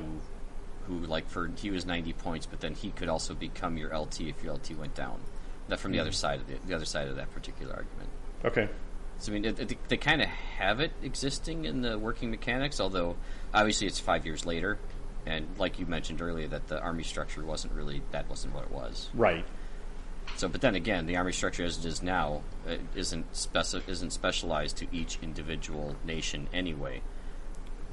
The fighting forces weren't the exact same in every nation. Sure, they definitely, the structure was different between different nations for sure. So they have set it to a standard, so to speak, for gameplay purposes. Right, and I think it's okay to abstract it a little bit sometimes. I just think it's hard for someone to justify spending, 165 points or whatever, 165 and points, then another 50 or so in addition to that. Or you're you're chumping out on it anyway, and you're taking an inexperienced second lieutenant. If you can, right? Yeah, some armies can't, but it just it seems silly then, because you're like, I'm bringing a captain, and then I'm bringing the greenest of lieutenants underneath him. That's again, it's not very historically accurate. So I don't know. Maybe it is. I have no idea, but that's my thought. So, Pat, you want to talk about yours next? Sure. What did you think of mine? I think they need to change to the forward artillery and or air observers. I know that they really kind of dumb these down and glaze them over just for gameplay's sake, but I think there's a real opportunity to make particularly the air observer a lot better. So I got this in 3 different stages. I've got what you really should do, what could make it cool, and then this is awesome. So what you really should do is when you roll that 1, it should not come back on your line. It shouldn't be a hindrance to you to take that. It should just be basic core level. That should be lost. Sure. What they should do better is that should just scatter to the nearest unit. So all the order dice have a little arrow on them, so you have a scatter dice available to you in your order dice. And it should just scatter to the nearest adjacent unit, whatever direction that is, and then resolve the airstrike normally. So that could still hit you? It could, if you're close enough to what the target unit was, or it might target one of the other units. Sure. Give it a range if you need to, between 6 to 12 inches, or 0 to 12 inches, whatever. Does the air observer it has to target a unit, right? Air observer does target a unit. Artillery observer targets a spot he can see initially. Right. So what they really should do, back in a few episodes ago, we were talking about the rules for the actual aircraft being in your list. Is what they should do is you should pay for your air observer, at 7, 10, or 13, whatever, and then pay for a corresponding particular aircraft that he has. So if you look at that list, off the top of my head, there was one of them that was basically 200 points, and you can kind of figure out that that's roughly going to attack 3 times in a 6-round game. And they were armed with MMGs and HEs and things like that, right? Some of them had bombs, some of them had missiles and stuff like that, which acted as howitzers, medium and heavy, respectively. So you pay your your observer, and then you pay the equal inexperienced regular veteran cost. You'd look at that list, and you could roughly third those costs, and I think it kind of works out because now you're talking around 75 points for something that has 4 MMGs and 2 HMGs, and he's calling in that plane specifically. Because having to roll in that chart and not being able to consistently rely on what you're getting really hinders your ability to build a good list. In Ian's case, competitively speaking, he couldn't count on something consistently being able to do any damage to the Stuarts I had, because he kept getting the single HE, so it's a single shot, and then flips the 1, flips the 2, or whatever, and it's not doing any damage. What he really wanted was the worst result in there, because it does 2d6 shots. It's still coming from the top. So you still keep the same flak rules and the setup that they have, which is, you're setting 18 inches away is where you put the marker, and you measure all your flak on the board where that marker's set down to see if anything can target that. And they need to get rid of the fact that only 3 hits drives the plane away, because that's 2 MGs. Well, I think you would make it based on the plane that you bought then, right? Like, if you bought... you could do that.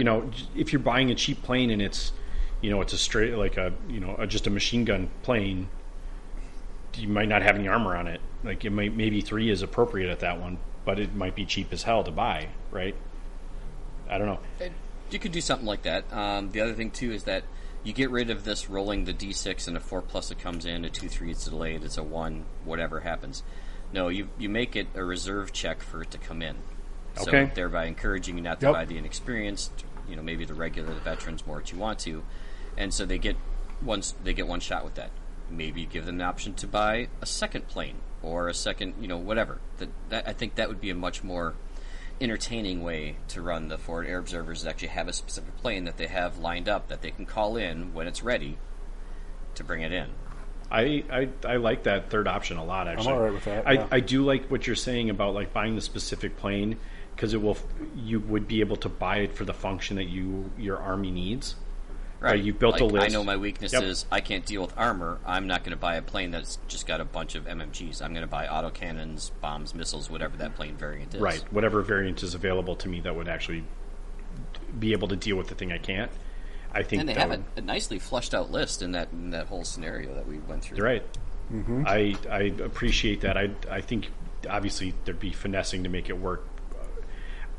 One of the things that a little more costing would have to be in there. Yeah, I wouldn't want it to be a fifth of my army. Like 200 points for a 1,000 point, 1,000 point list would be like, why wouldn't I just take a friggin' tank? But I think that was episode 43.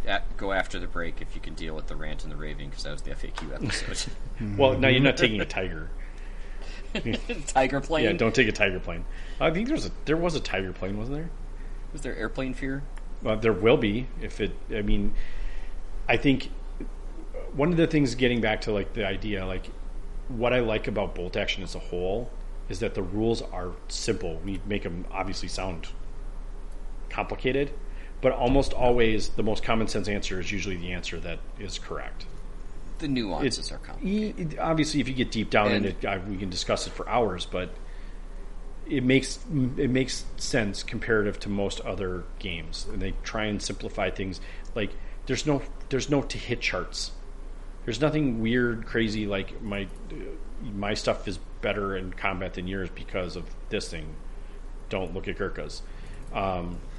Yeah, but for the most part, like statistically speaking, everything is similar. Like Gurkhas are an exception, but you're paying for it to some degree. Not enough. Maybe not enough. Not enough, says the Soviet player. Wow, shots fired. It's fine. It's not enough. Yeah, nothing's enough. 5 more points. Yes, nothing's ever see enough. episode. I don't know what episode it is. Well, Pretty sure no, I've I mean acknowledged that points could be rejiggered. So, competitively speaking, what's that? Nothing, It could go be ahead. the points could be Rejiggered. Yes, I heard the word. I was trying to figure out what you said before that. Which Oh, words I'm sure need to be- I've acknowledged that the Soviet points could certainly be adjusted. So, Yes. yeah, I'm not. Okay. As someone who I really- plays with super points efficient troops, I certainly can recognize when others get to do the same. I wish everybody else got to do more of that. I wish every That's the trouble with historical games, right? I do wish that every army had more availability to be more than one meta. Anyway, so Jeff, what is your one change? Instead of me talking about something. Well, I mean, what we're just talking about, this kind of fits into part of it. My one change is basically to take almost all of the Army special rules and flush them down the toilet. Boosh. Hey. Eliminate them right out of the game. Hey! No, Every army gets one. don't worry, British Pat. The British will get all their rules still. Yeah, well, there is that. This might be leading into what I was thinking, but I'd like to hear more. Tell me more. Well, I mean, yeah, it's basically you take all the Army special rules that currently exist right now, and you move them into campaign books. Okay. Right? So, So if you're playing that specific campaign, then you have special rules for your army above and beyond. sure. What every army's one basic rule that still is, you keep one special rule because some people just otherwise won't play anything because they don't think it has enough flavor. Right. Some people are very stubborn about that, Well, you but can take the artillery observers out of the book altogether then. oh, I'd be all right with that. But the point being is that every special rule you stack in. It's my old rant from the Warhammer days with Skaven. Every time you take a rule that is different than the basic core rules, you're creating breaks in the system. Yep. And at a certain point, the number of breaks can be exploited by intelligent people, and it becomes very difficult to balance the game anymore, truly balance it. Or spam. And you're going to end up in a situation where, like GW did, where they just threw up their hands and told everyone just to play for fun, ha ha ha. No points, blow it up.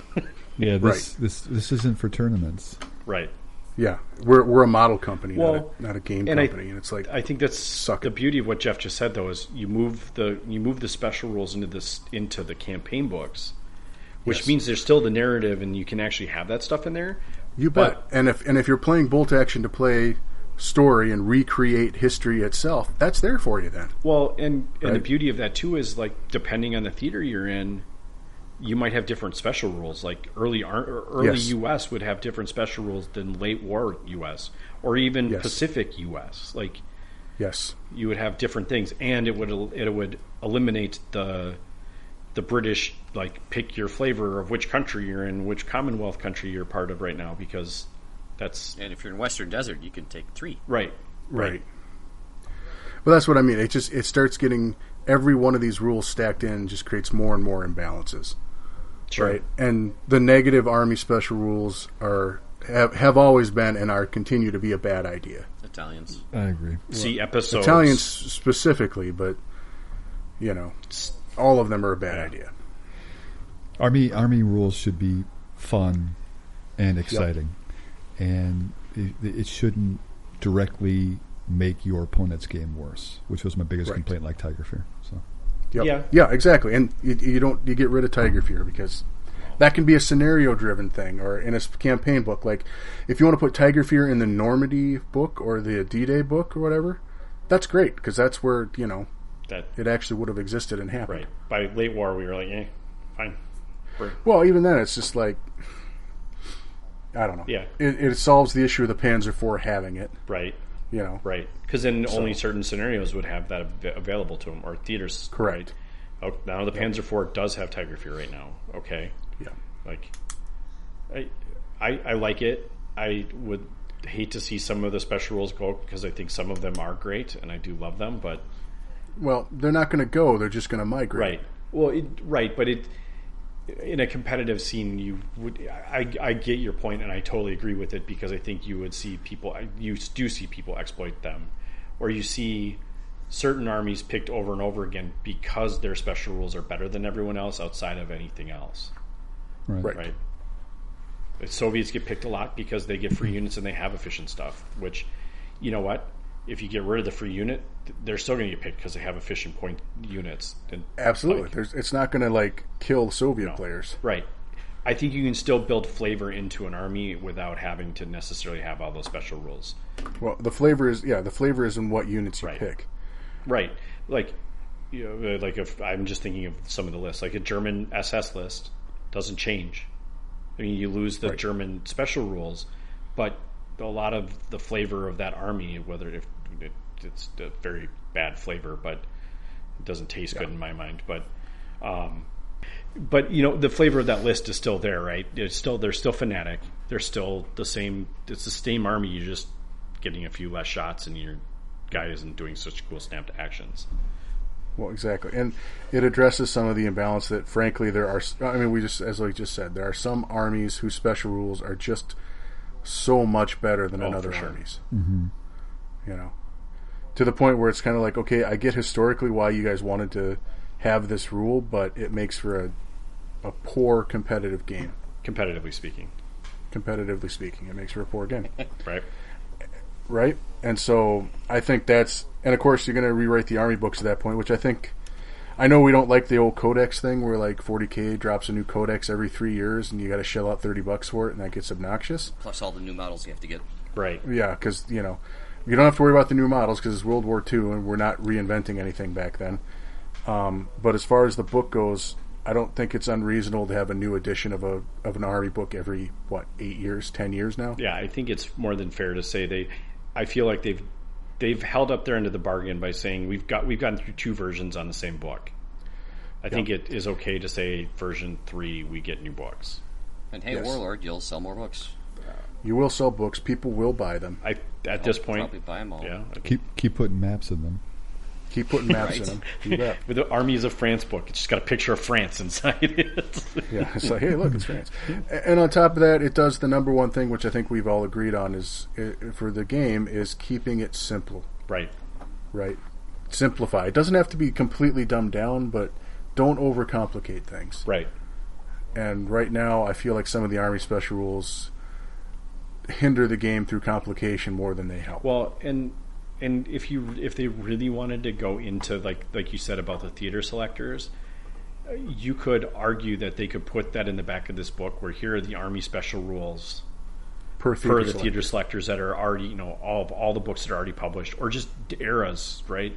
Give us a year range for certain things, and in whatever scenario you're in within a given theater book or campaign that you're in, you could change your Army special rules. I don't think that's too bad. That'd be fun. No, just move the hinky stuff to the campaign books. So, my the thing I want to change kind of carries on from what Jeff's recommendation is. I like the one rule, one national rule, and hopefully it's interesting, fun, and balanced. But instead of taking all those extra rules and putting them into a campaign book, I think you put them into a platoon selector. We've talked so about for example, this. So we've got this generic reinforced platoon. It's available to everybody. I think if you take a generic reinforced platoon as your selector, not attached to any specific campaign, you get a special rule. If you take an artillery platoon, you get a special rule that buffs your artilleries. If you take an MMG platoon, I mean, obviously you have to fulfill the selection requirements for that platoon. But for example, if you take a reinforced platoon, you automatically get a free medic, and it brings your guys back on a 5 and a 6. Right. So everybody can take a generic reinforced platoon and get that buff. And so then, you get something fun, interesting, and it could be completely different depending upon what kind of platoon you put into. And those selectors can go into your generic or your version 3 rule book along with your big 5 Army national rules, things like that. And you can still do additional things in the campaign books, but I still think, and you got one selector where everybody's fanatic, or because you're probably taking that away from the Japanese, and you start sprinkling in, you have a motor pool selector and their MMGs fire better, or you get one extra shot, or whatever the case may be. Yeah. I've actually played pretty deeply into this idea already, for things that we won't talk about right now. But yeah, like one that I had in my mind was like a paratrooper selector. So all your HQ get stubborn, even if they can't normally get stubborn. Like things like that would be cool.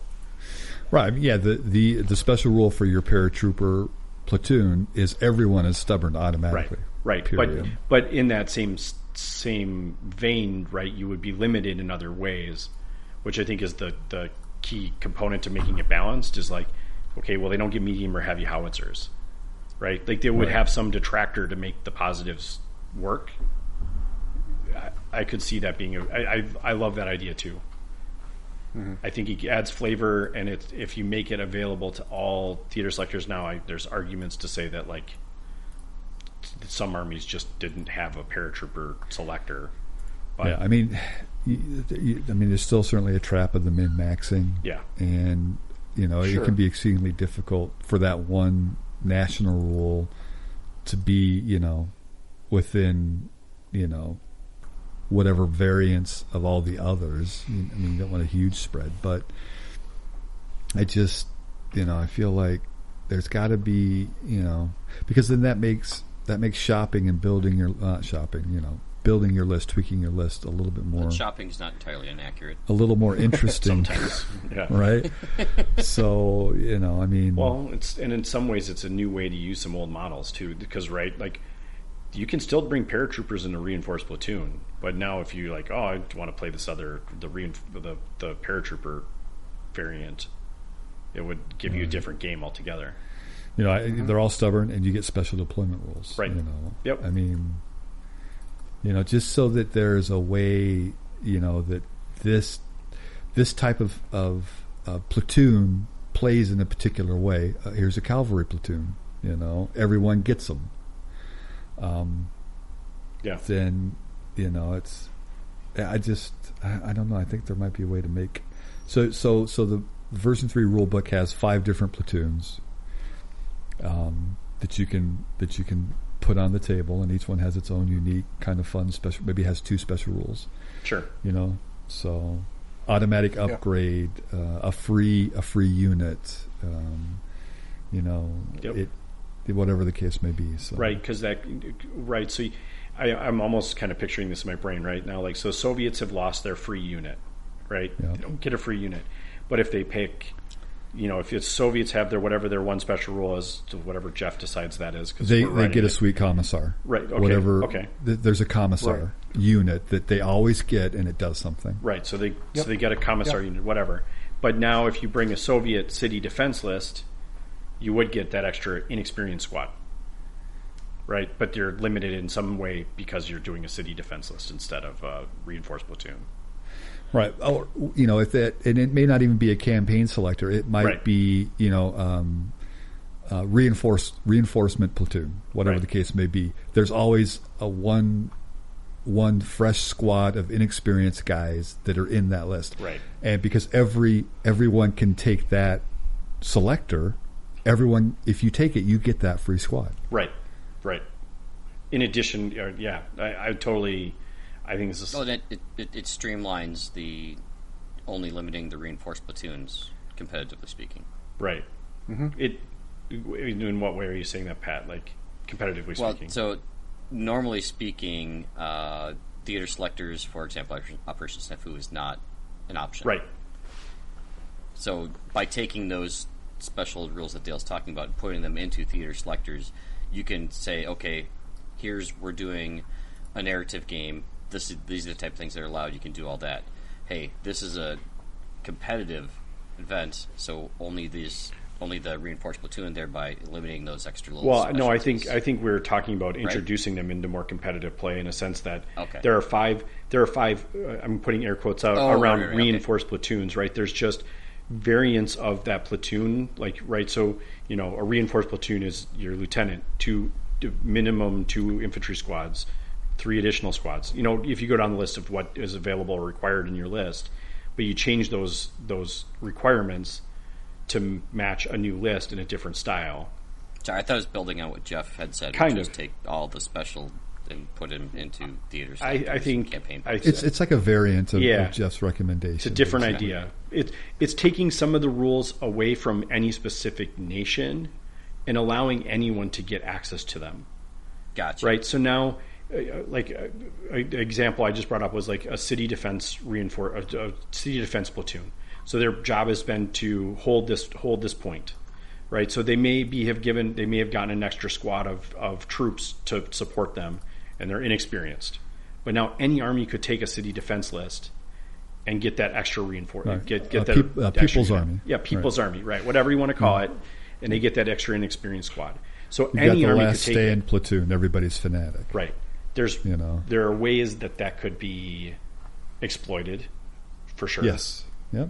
I think you would have it'd be a challenge to balance it in a good way, but I think this would be a great opportunity to do that. In my opinion, it's version 3. Like you said, we've already getting new books. Most likely getting new books. I would hope to see new books. You're selling fate dice. It's just everyone gets fate dice. I think those are less. I think fate dice is less likely to make it in, but I like this idea because, other games have played with this idea, right? I know for certain, like if you do certain things in a certain company that sounds like, Games Workshop, whatever. So Age of Sigmar has some of this stuff. I already said it. Okay, So. good point. So Age of Sigmar has some Workshop? of this. Rhymes with Lames Workshop. Lames Workshop. There we go. Now we won't get sued for sure. No, their Age of Sigmar thing has battalions inside it. If you're not familiar with it, that do similar things. If you take these 3 units, you get some bonus, right? You get a little extra nudge, or I think in their case, I think you actually have to buy the upgrade, right? I think you have to buy that special battalion, and you pay not a significant amount of points, but you have to put something into it to get something out of it. But I think everything has changed so much since. It's been a long time since I paid attention to it. So, But if you pick one of these specialized, I'm going to call them divisions. If you That's a pick good one one. of these specialized platoons, divisions, whatever, what you can take then is limited inside it, right? It's got Yes. a list of what you can and Yeah. can't take. Yep. See, so Right. that makes perfect sense because that's going to help people that like complain that there's no theme because like then you're going to be themey inside an infantry company or a city defense list. Those will be themey. Right. It know. it could tend to homogenize, some of what you see in regards to from a historical perspective. Obviously, each one of the nations organized their forces differently from the others and at different periods of the war. right. Right. But I think it's more an attempt to add an additional layer in army construction. Hopefully, the real trick is to, and I mean it's the same with Jeff's recommendation. You have to do your best to come up with army rules that are fun and interesting and exciting and balanced, which is really difficult. But we're starting to see some good, interesting, new kind of rules. The helicopter adjustments in Korea I thought was really interesting. The new Sturm group in the Stalingrad book, the new Commissar. Yep. Yeah. They're new rules that kind of have a wider, so I think they're starting to think a little new bit more Tiger outside Fear of the rules. box.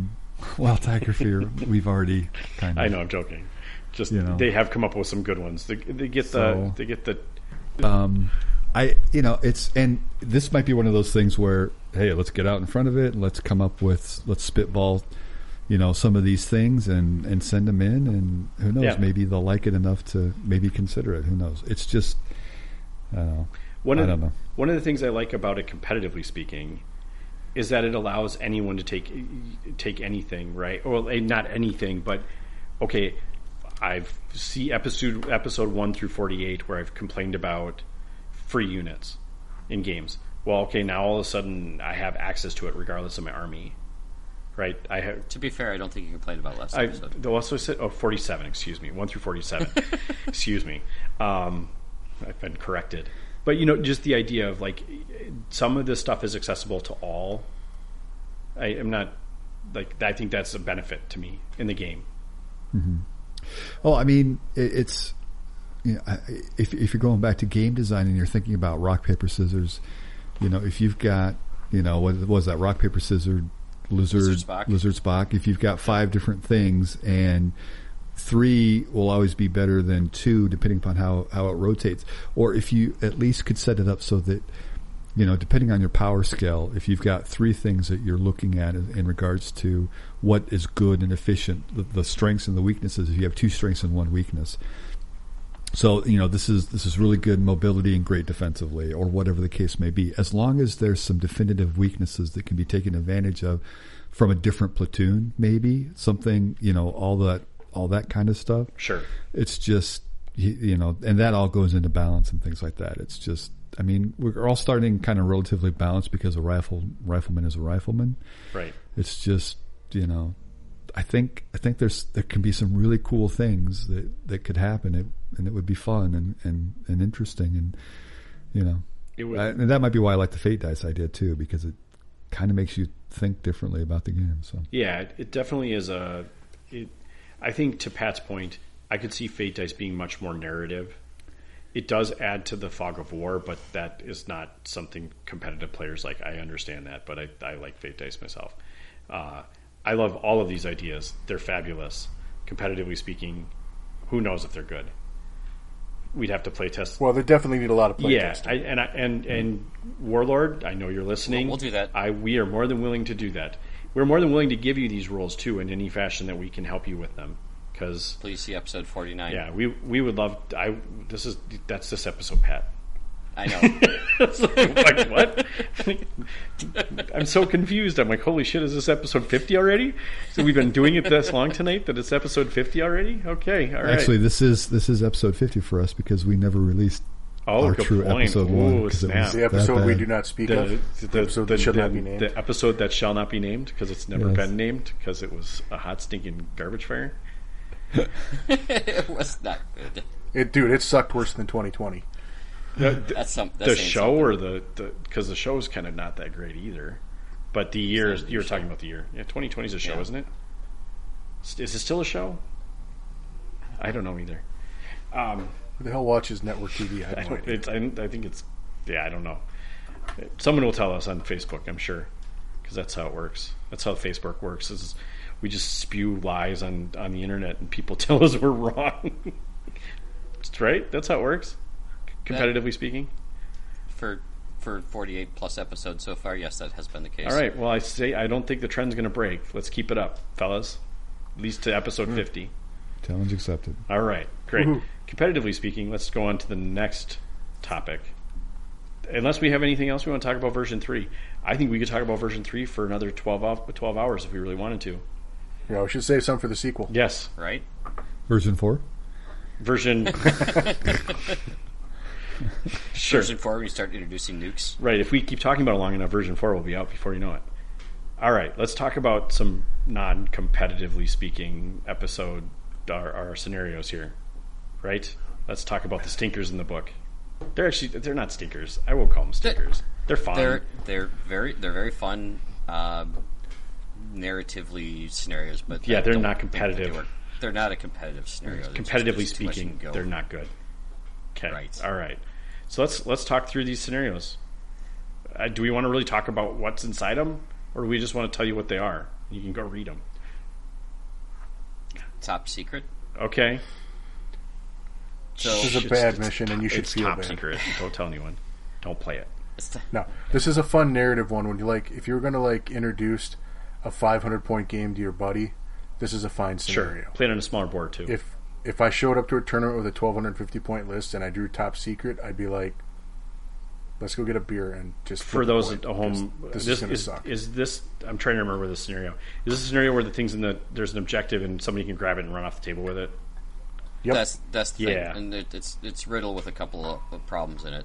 Yeah, that happened to me my last time. I think we played it... I played it recently. I don't remember where I played it, but it was like, this thing just ran off the table. What the hell? I didn't even get a chance. Well, you weren't at Recon Rumble. We played a better variant of No, I was at Recon Rumble 2 years ago. That's where it was. We did. Yeah, And we played a better variant of it. This one's even worse. Yeah, well, that variant wasn't very good either, Pat. I'm not going to lie. Maybe for everyone else it was. It wasn't for me. Well, I had Cav was just loving it. Oh, for sure. There were lots of things that loved it. My opponent loved the shit out of it. My whatchamacallit, the duck kept backing up instead of moving forward. Well, that's a different problem. Well, no, That has nothing to do with all it scenario. took was one bad roll. That's talk your about LVT scenario? with performance issues. Yeah, there was definitely some Viagra issues there for sure. But All right, so the scenario is there's an objective basically on the center line. It can be moved 12 inches right or left from the center of the Yep. table, but it can't be. It has to be on the center line. yep, There is nothing set up on the board to begin with. Everything is in reserve. okay. Not first wave, reserve. Oh, jeez. But during turn 1, you treat everything as though it's turn 2, so you can try to bring your reserves in play. Right. So just Okay. forego turn 1 essentially. Right. Yep. And then what you're supposed to do is get the marker in the middle. So if an infantry unit must advance or run and then move with one model of the unit touching the objective, the following turn that model will carry this marker as the unit moves. If the model carrying the marker ends its move within 1 inch of a model belonging to a friendly infantry unit, which by the way can only be the unit as part of, because you can't end your turn within 1 inch of another unit, it can transfer it once per turn to another model. This is to avoid them basically stringing it off the board if you'd gone conga line or something like that. Or in a building. And then once it's taken off the board, they win. Any other result is a draw. Okay. Yeah, you're right. It's riddled with holes. Is how it's easily Well, the breakable. big thing is so if it ends its move within 1 inch of a model belonging to a friendly infantry unit, that can only be the unit it's in. There's no other way that can be. Yeah, You can't hand this to another unit. you know I- how this is written. I don't know if that's how they intended it to be written, but Right. Right. But I mean, the 1 inch technically, by rule- the rules as written, you can never charge out of rough terrain. So, Right. Well, and it also says ends its move. I mean, we know you can move within 1 inch of units during the course of a move, but you have to end at least 1 inch away from any other unit. Right. So, and this actually says the marker ends its move, which means it can only ever be transferred in the unit it's in. I mean, I guess they should have just written it that way then. But that's the. I Right. mean, in reality, the unit should just. The unit is carrying it. Great. Okay, so the unit has it. Okay, can't transfer it. Okay, move along. It's just an objective that's carried with the unit now, versus a Yeah. single model. I think the single model thing is a problem in itself. But Well, because it can be sniped off, and Yep. then they drop it. sure, Actually, well, if the model in the unit's killed, it goes to another unit, another model in right. that unit. So it's no But difference. if someone kills that unit, then it just sits there. Right. If someone does a close assault, then they regain the objective if they win. Right. Right. I mean, that wouldn't change even if it was just the unit had the thing. But it, again, and then I think, because you alluded to it, that mount cavalry can still take it, right? And they move a heck of a lot faster. Well, because cavalry is technically infantry. Right. So they would be able to Not just... technically, they are. Yeah, not technically. Wait, they're not artillery? Competitively speaking, they are cavalry. I think they got to be artillery. Maybe they're See vehicles. episode 49. That's this one. Yeah, I know. That was the joke. I brought it back again. I know. Yeah, that's a clapback, buddy. It's professional, if nothing. Yeah, I can see why this is a bad scenario in general, and it's not competitively speaking. You have no control if you have shit dice happen. It feels like a game of dodgeball, and you're either going to be the fast guy or you're going to be the slow guy.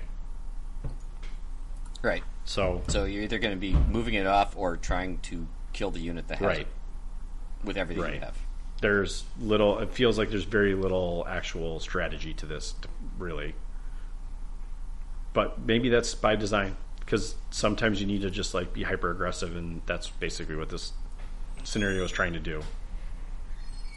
But okay, Yeah. let's talk about the next one, which is demolition. Just blow stuff up. Again, I tried to run a better variant of this, and it ticked off numerous players this year Oh, fun! at Recon Rumble. So this one is you have there's no first wave, so you're deploying people.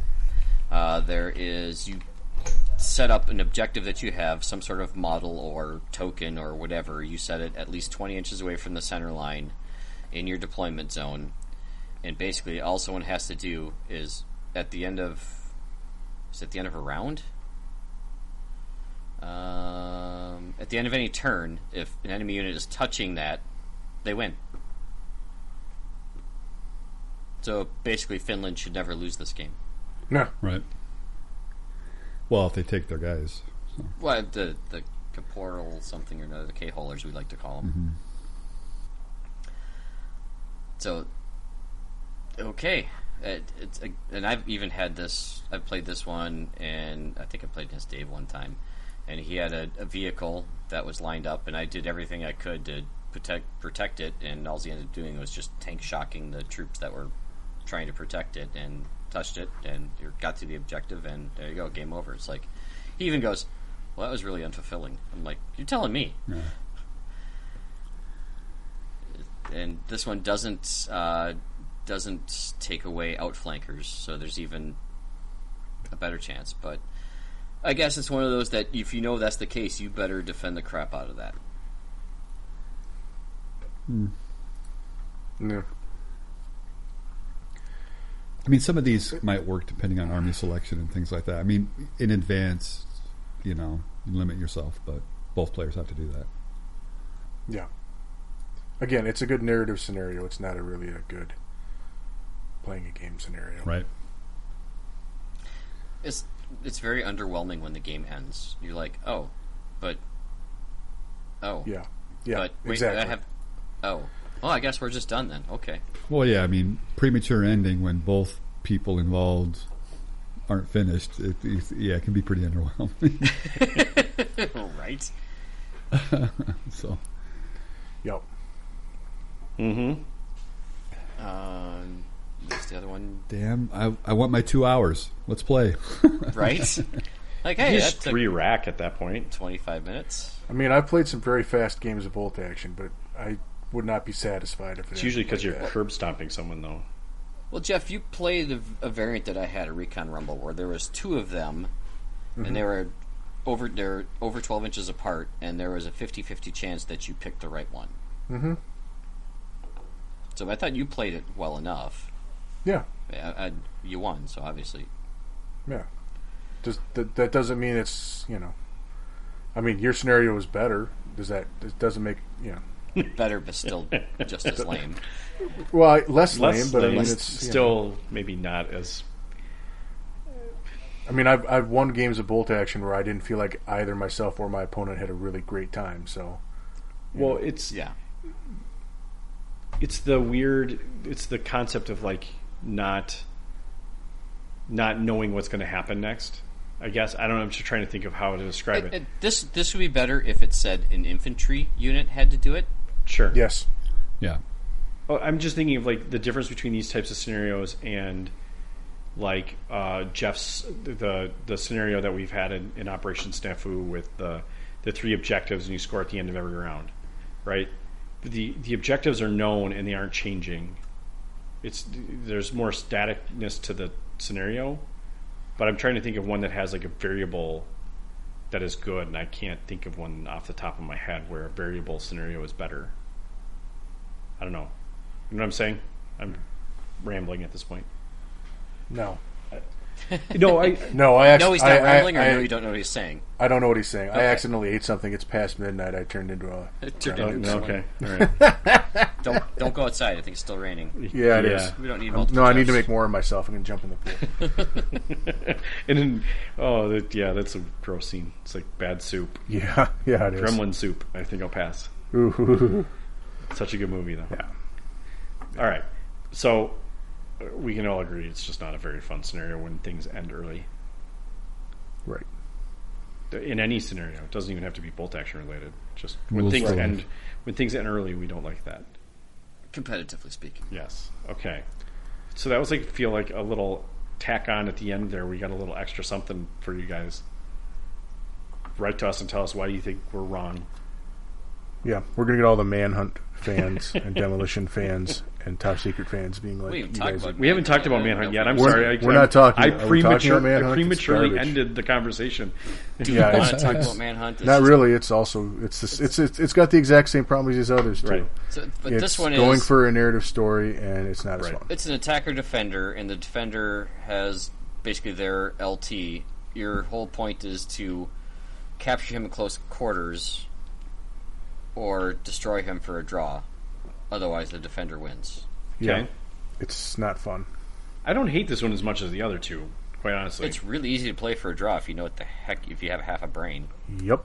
I do. Actually, it's even easier to play for a win if you are better than your opponent, which I guess is most cases. But it heavily favors the defender, depending on the terrain. Oh, I see. Yes, I'm thinking about it from the other side, but Yeah, no, you need to play this where the defender's an Italian.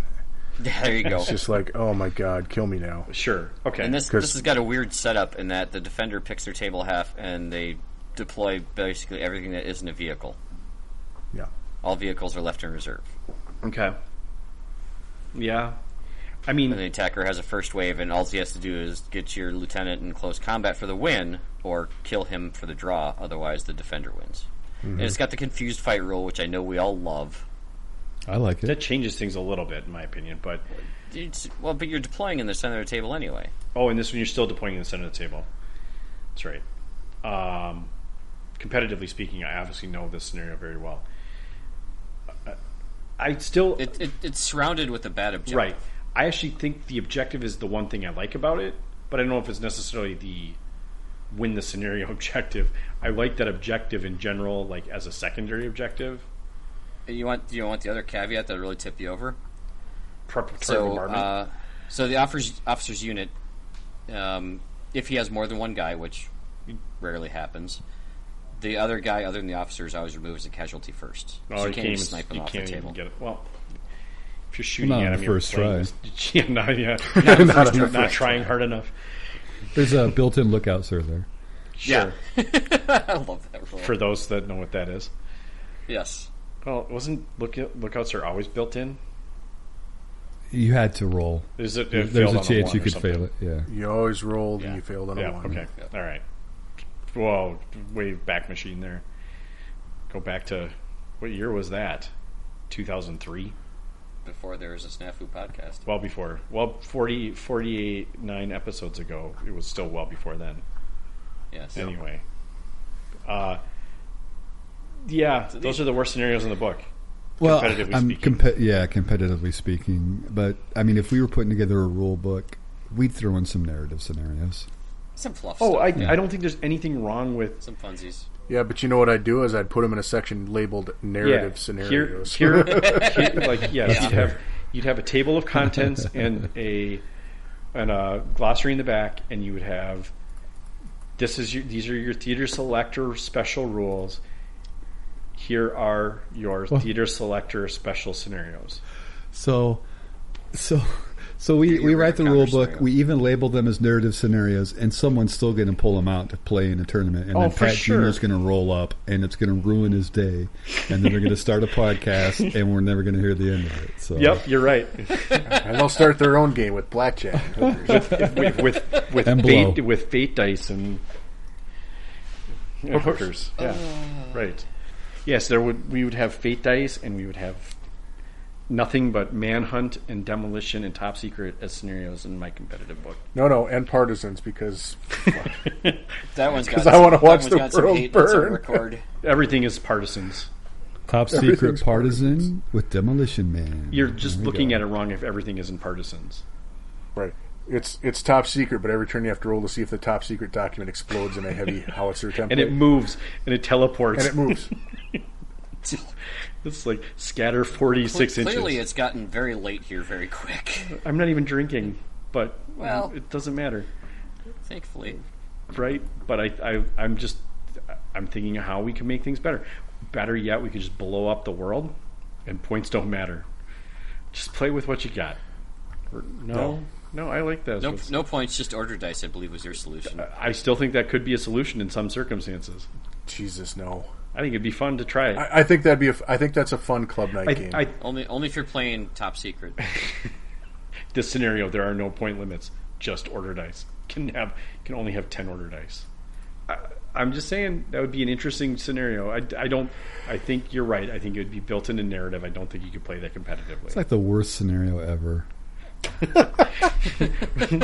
Well, competitively speaking, we just named the 3 worst. If we ram them all together and gave them another bunch of shitty rules, I mean, on top that's of like it. blowing up the world, and points don't matter. Effectively, you're just bagging all over that, and you want to do points don't matter, literally. No, because it's not completely remove a point. It still has some guardrails on it. Okay. So we make it 10 order dice. You can bring. Well, I mean. So you could argue this is the Age of Sigmar version of it, where you could bring 10 tanks and I bring 10 medics. But Someone might finally bring a freaking panther. that's what I'm saying. Is it Unlikely. Well, no, because it still has Tiger Fear. Right. So your limit is your collection, which is effectively what Age of Sigmar started out to be. It did, and that could be problematic.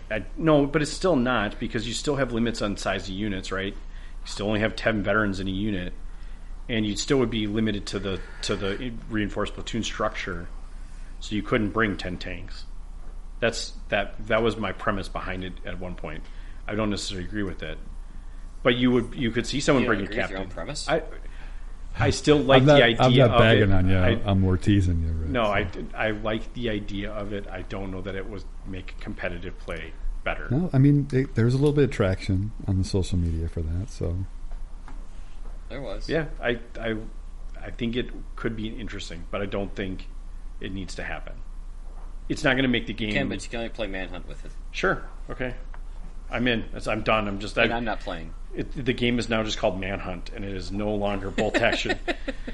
They've splintered it off. It's its own game now, and it has fate dice and hookers. Perfect. Kevin will play And smart. every Right. army's partisans. Well, then you got Weber and Kevin. We're Sweet. expanding All the right, game I already. got 3 people in. Sweet. How many more can I get? All right, I'm going to make this happen. I'm going to go write a 150-page rulebook now. So I'd just like will to talk point you out guys. that this game you've created appeals to the least competitive of our club players. Well, that's kind of the point, right? I mean, Weber's very competitive. He's newer to bolt action. I don't see him playing. He's yet. very narrative. He is and very Kevin narrative, actually. is very much whatever. I don't. He's very much. I just want to I roll some don't- dice. I do not want to He's go there, to he's there tournaments. for the setup. Yes. Right. He likes to play games with his friends. Yes. That's all that's important to him, and that is a very And commendable there's thing. nothing wrong with it. I like those types of people. They're my people. All right. Yeah. So that is it. I think we are done. We have beaten up GW Warlord enough. It's not GW. Well, we also beat on them. Lame's Beer Shop. Yes. Lame's Beer Shop. Jesus. That company. We're not talking about them though. We've beaten up on Warlord enough. I don't know that we've beaten up on them that much. I think we have some cool ideas for them. Hopefully they take any of them freely. Labeling this as iffy content. At this point, it is. Everything is iffy. Everything is iffy after midnight, after the Gremlins. Yep. After Jeff turns into one. Anyway, let's. You know better than to play games with me after midnight. Come on. Yeah, I know. Anyway, and especially when you've been drinking. Yeah, especially when I've been drinking. It's even worse when I've been drinking. Well, everything's worse. When I you've almost been did the drinking, real Pat, life so- tabletop simulator flip the table on Bang once, so you know. Instead, I just flipped my hand, but it was Close enough. Everyone was like, "Oh shit, what happened?" Anyway, Pat, let's just be done here. This is Snafu. Over and out. Good night. Night, guys.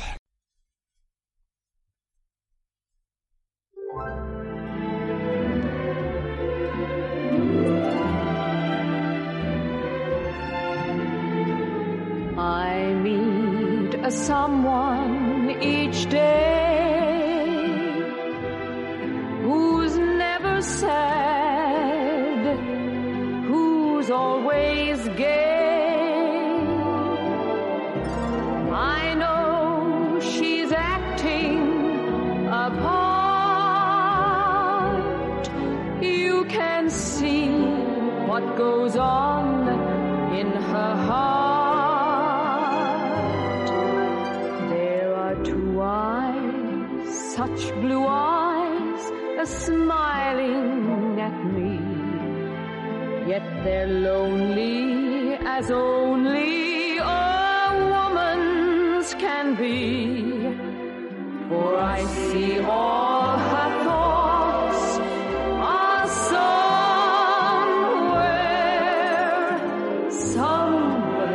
in France with you. While she's talking of no one but you. She's so proud, oh so proud of the things you will do. I can see all her love is somewhere in France with you. And when your letters come, they bring a smile, a tear, each one a sweet souvenir. Only one of a million who'll never complain, for she knows that the sunshine will follow the rain. Every beat of her heart will always be somewhere in France with you. And when your letters come, they bring a smile, a tear, each one a sweet souvenir.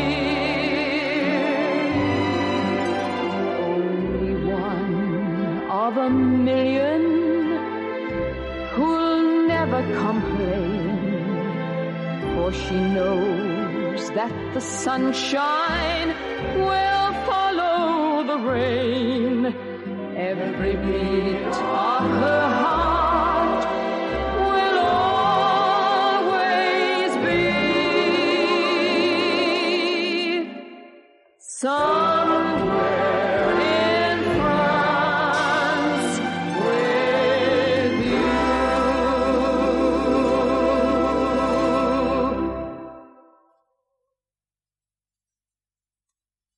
Make sure it records. Competitively speaking, somewhere in France is with you. No one will get that reference at all. I cut it out. You just... I wanted one more competitively speaking in there. Christ, if someone makes that a drinking game, they're going to die. It's going to be worse than Aloha Island drink. Competitively speaking. Oh, Jesus Christ. Upload it, Rick.